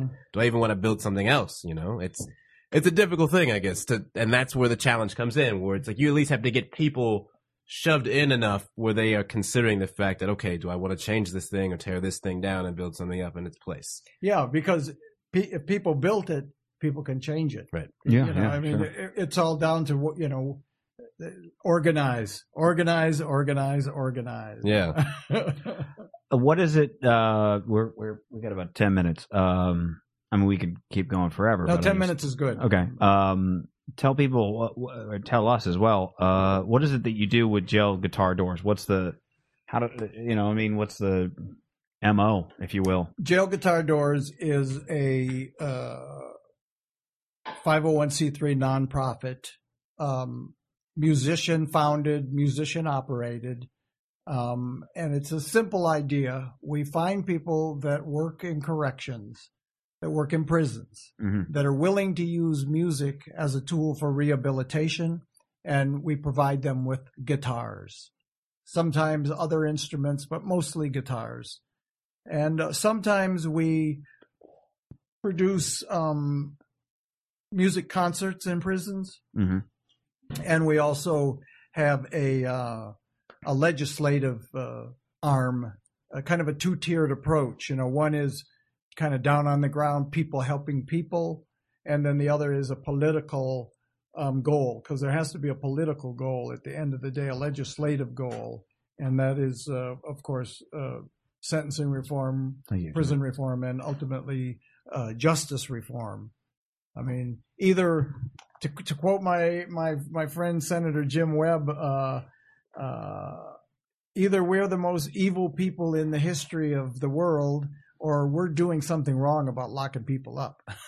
I assume it's the latter. That's a fair assessment. Yeah. So it's a lot of like you. Although depending on the day, boy, I tell you. Do you foresee a time in your life where you go, okay, I've been in and like I've literally been in and out of the prison system, and I've studied enough about it to give an overview and go to Congress with this, or to run on my own ticket to make this change or anything like that? Or is it mostly about just spreading the knowledge? Well, I'm going to Congress tomorrow. Hey, all right. Yeah. Tomorrow I fly to D.C. to meet with Senator Webb and Representative Scott and a couple other congressmen that are all kind of moving in the same direction. Okay. It's a problem. It's a huge problem that it's like the pink elephant in the living room that nobody mentions. It's getting onto this. It's getting a little airtime here and there. Yeah, progressives are mentioning it. It shows up here and there. It was one of my great disappointments with Occupy that I thought, great, I love Occupy. They're going to start talking about mass incarceration in America, and they never did. I think that's one of those things where you could see that movement is very disconnected from the sort of reality, like the demographical realities of the prison. Yeah. That's one of the activists are very disconnected from the activism kind of thing. Yeah. So. It's very hard to get a political speech across in 140 characters. That's there's the political side of it, and Senator Webb. It's that difficult thing to rally behind in the same way that for a very long time officials didn't want to, for instance, discuss marijuana reform. Sure. On the one hand, it's like, yeah, I think we can relatively agree. A majority of the public now agrees, like, yeah, but you come out as Mr. Weed Senator. You know what I mean? Or certain things where you go, hey, maybe we should relook at this, and it's very easy for somebody to say, oh, so you just want to like let all the criminals go? Yeah, you're the guy sticking up for harder. What about the people that are committing all the crimes in the streets? Shouldn't we lock people up? And same thing with again, marijuana reform is a very simple like you don't want to be the guy standing out there alone going, seriously, it's okay, it's just weed. Like what? I think that might be one of the things. I'm not sure how much this plays a part with Senator Webb. I know this is his last. He's retiring from the Senate. He's not running for re-election. He won't go for the money. Yeah, he's not running for re-election. So I don't know how much that plays a part in his efforts, but I know it certainly doesn't hurt. Mitch, to tackle an issue like this that has for so long just been neglected and no one really wants to touch it. If you're about to exit the halls of power. It's a lot easier to be like, okay, I can give this a lot more weight than I know I can because I don't have to worry about the restrictions of re-election. That's my hope. That's what I want to talk to him about because I want to just see, what are you going to do, Jim? Right. You're he's in a very unique position, especially in VA. I mean, and Virginia. I mean, that's his constituency, and I mean that is a very urgent. Concern. How do we get him on a Skype? Maybe Barack has a plan for him. Maybe he's got. I don't. This is what I want to find out. Where he's gonna, because he's not gonna walk away. He's a Marine. Yeah. He don't quit, and he ain't gonna. He's always been whispered in terms of he was whispered as a potential vice presidential candidate, and always is kind of whispered as a leader in the Democratic Party in the future because he's got a lot of working class roots. Oh, he's peerless. Yeah. I mean, he's a war hero, and he's a really forward thinking fella. I mean, I'm looking forward to talking to him. So best of luck in that conversation. Yeah. Well, thanks. I'll know more. In a few days. he's written a Justice Reform Commission Act, and the goal is to get this passed. Probably not in this year's Congress because it's an election year. Yeah, but at least to get it out, at least before, in the run up to the election, to get a little traction, kind of. They've made a couple runs at it, and they've come very close. It's a bipartisan. It's supported on both sides. Even the conservative right realizes that our approach to criminal justice is unsustainable. Yeah. When Grover Norquist and Newt Gingrich form a prison reform movement called Right on Crime, you know that they're going to get some traction. You know that there's at least something to the issue that speaks to a great need that has to be addressed. Something's really out of line. If you find yourself agreeing with Norquist on anything.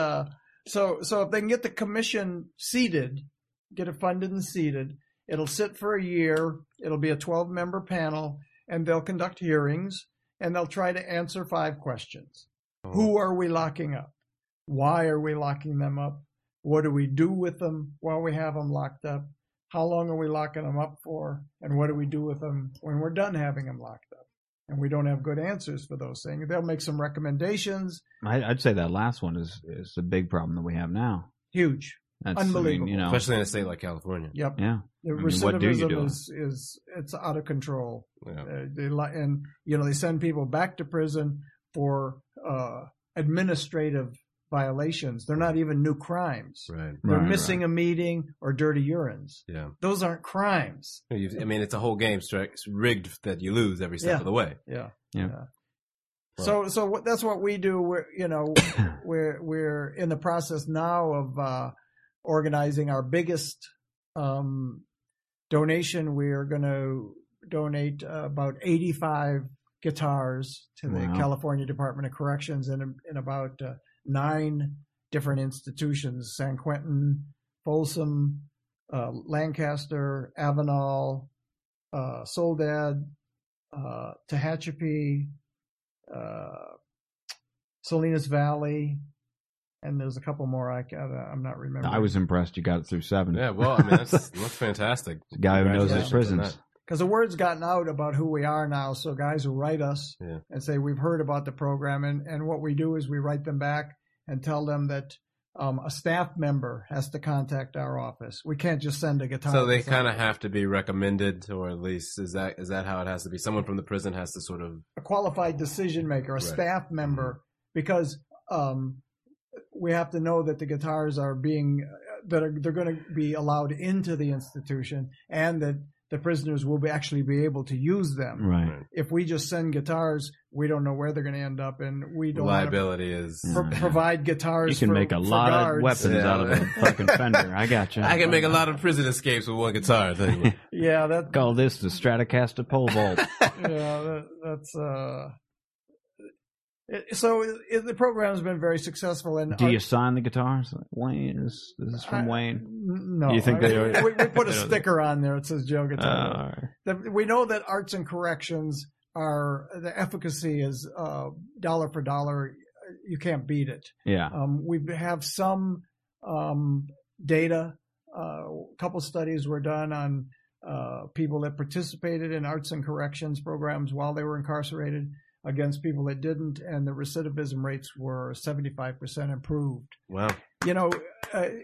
Playing music and doing something creative is one of the only ways to connect a human being with his humanity, to finally break through that narcissism.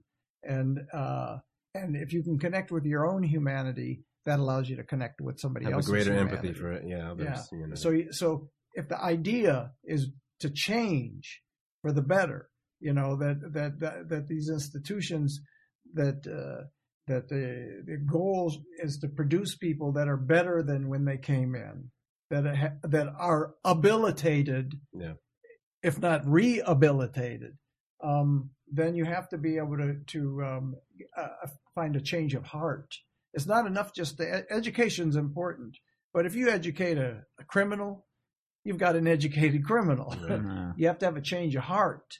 And that change of hearts, that's not an easy thing to do. But if a guy can sit with his guitar and he can write his own story and he can sing his story, he finds a way to express himself. It becomes That's easier positive. to express not only to himself and find out a greater truth of self, but then it becomes easier to express things to other people and how to coax expression from others onto yourself, and then from there begin to build a dialogue. And it's non-confrontational. Right. Yeah. Like guys in prison, they know how to express themselves, Right. but it's always about a confrontation. Right. It's a total rewiring, but I mean, that's what you're saying. I mean, that's the whole Nobody idea. ends up in a hospital, no matter how hard you play your guitar. No matter how bad the song is. Yeah, exactly. We've got to leave Riffin headquarters with a rededicated purpose to refocus our institution. We went into the Northern Nevada Correctional Complex, and we took a load of instruments in there. They have a geriatric building there, because as the sentences become longer and longer, and more people are locked up longer and longer, prisons are starting to become filled with very old people. Yeah. And there was this group, they call themselves True Grit. And these guys are incredible. And so we brought a load of instruments in, and they said, well, Wayne, we've got a couple bands here, and, we're going to have a show, and would you sit in with the musicians? I said, of course, man. There's nothing I'd love better, I walk in, there's 8 bands on the yard. They have a Tejano band, they have a gospel group, they have a funk band, they have a punk rock band, they have a blues band, they have a heavy metal Christian band. It was incredible. And there were 300 guys in the gym to watch the concert, and it was all about the bands, and a country band, of course. And, I like these guys more than those guys. Well, these guys and all the musicians played in each other's bands. So that right there breaks down all the usual barriers in prison. Yeah, definitely. Racial barriers, cultural barriers. You get boxed in to make connections you otherwise wouldn't. Yeah. So we know music is a powerful tool to help people change. That's great. Absolutely, yeah. So it's work I'm happy to do. And in the end, it's the antidote for my own addiction and alcoholism. If the core of addiction and alcoholism is that I'm selfish and self-centered and self-seeking, because it's all about Wayne. It's like, since I've been a kid, it's about me getting up on stage with my guitar, and you got to watch me. Yeah. Then the antidote to that is do something for somebody else for a change, and so to devote time and energy to helping these guys out, because I am those guys. When I talk to prisoners, sometimes I feel like these are the only people that really understand what I'm talking about, Right. because I've been where they are, and the things we talk about, we talk honestly and frankly, and One of the most, probably the most freeing form of communication you could really have. I mean, it's, even though you've got the walls surrounding you, if you will, but the walls between you have never been lower. Yeah, and we talk, and it's a good thing, and so in the end, I'm not sure if it helps anybody else, but it helps me. It helps. Well, Wayne, it's been a pleasure. Thank you for giving us your time. I hope you had a good time. Oh, here. I like talking with you guys. It was a good conversation. Great, Good times. Thank you.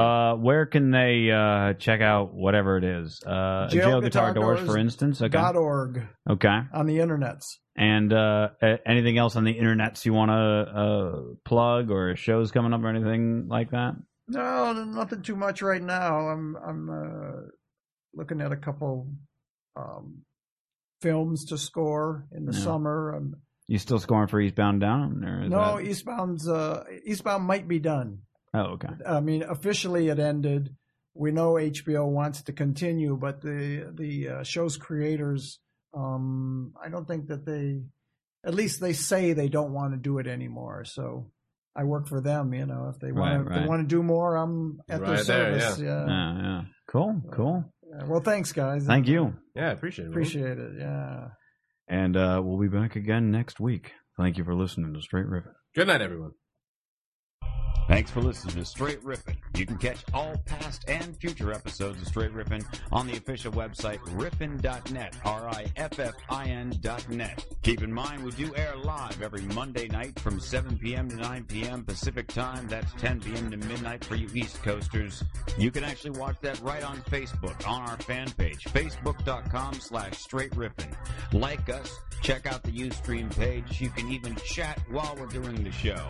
That's how we interact with the fans. We thank you so much for listening. Check out riffin.net. Buy my album. Buy Teddy's album. We'll catch you again next time. And rip the fuck on, bitches!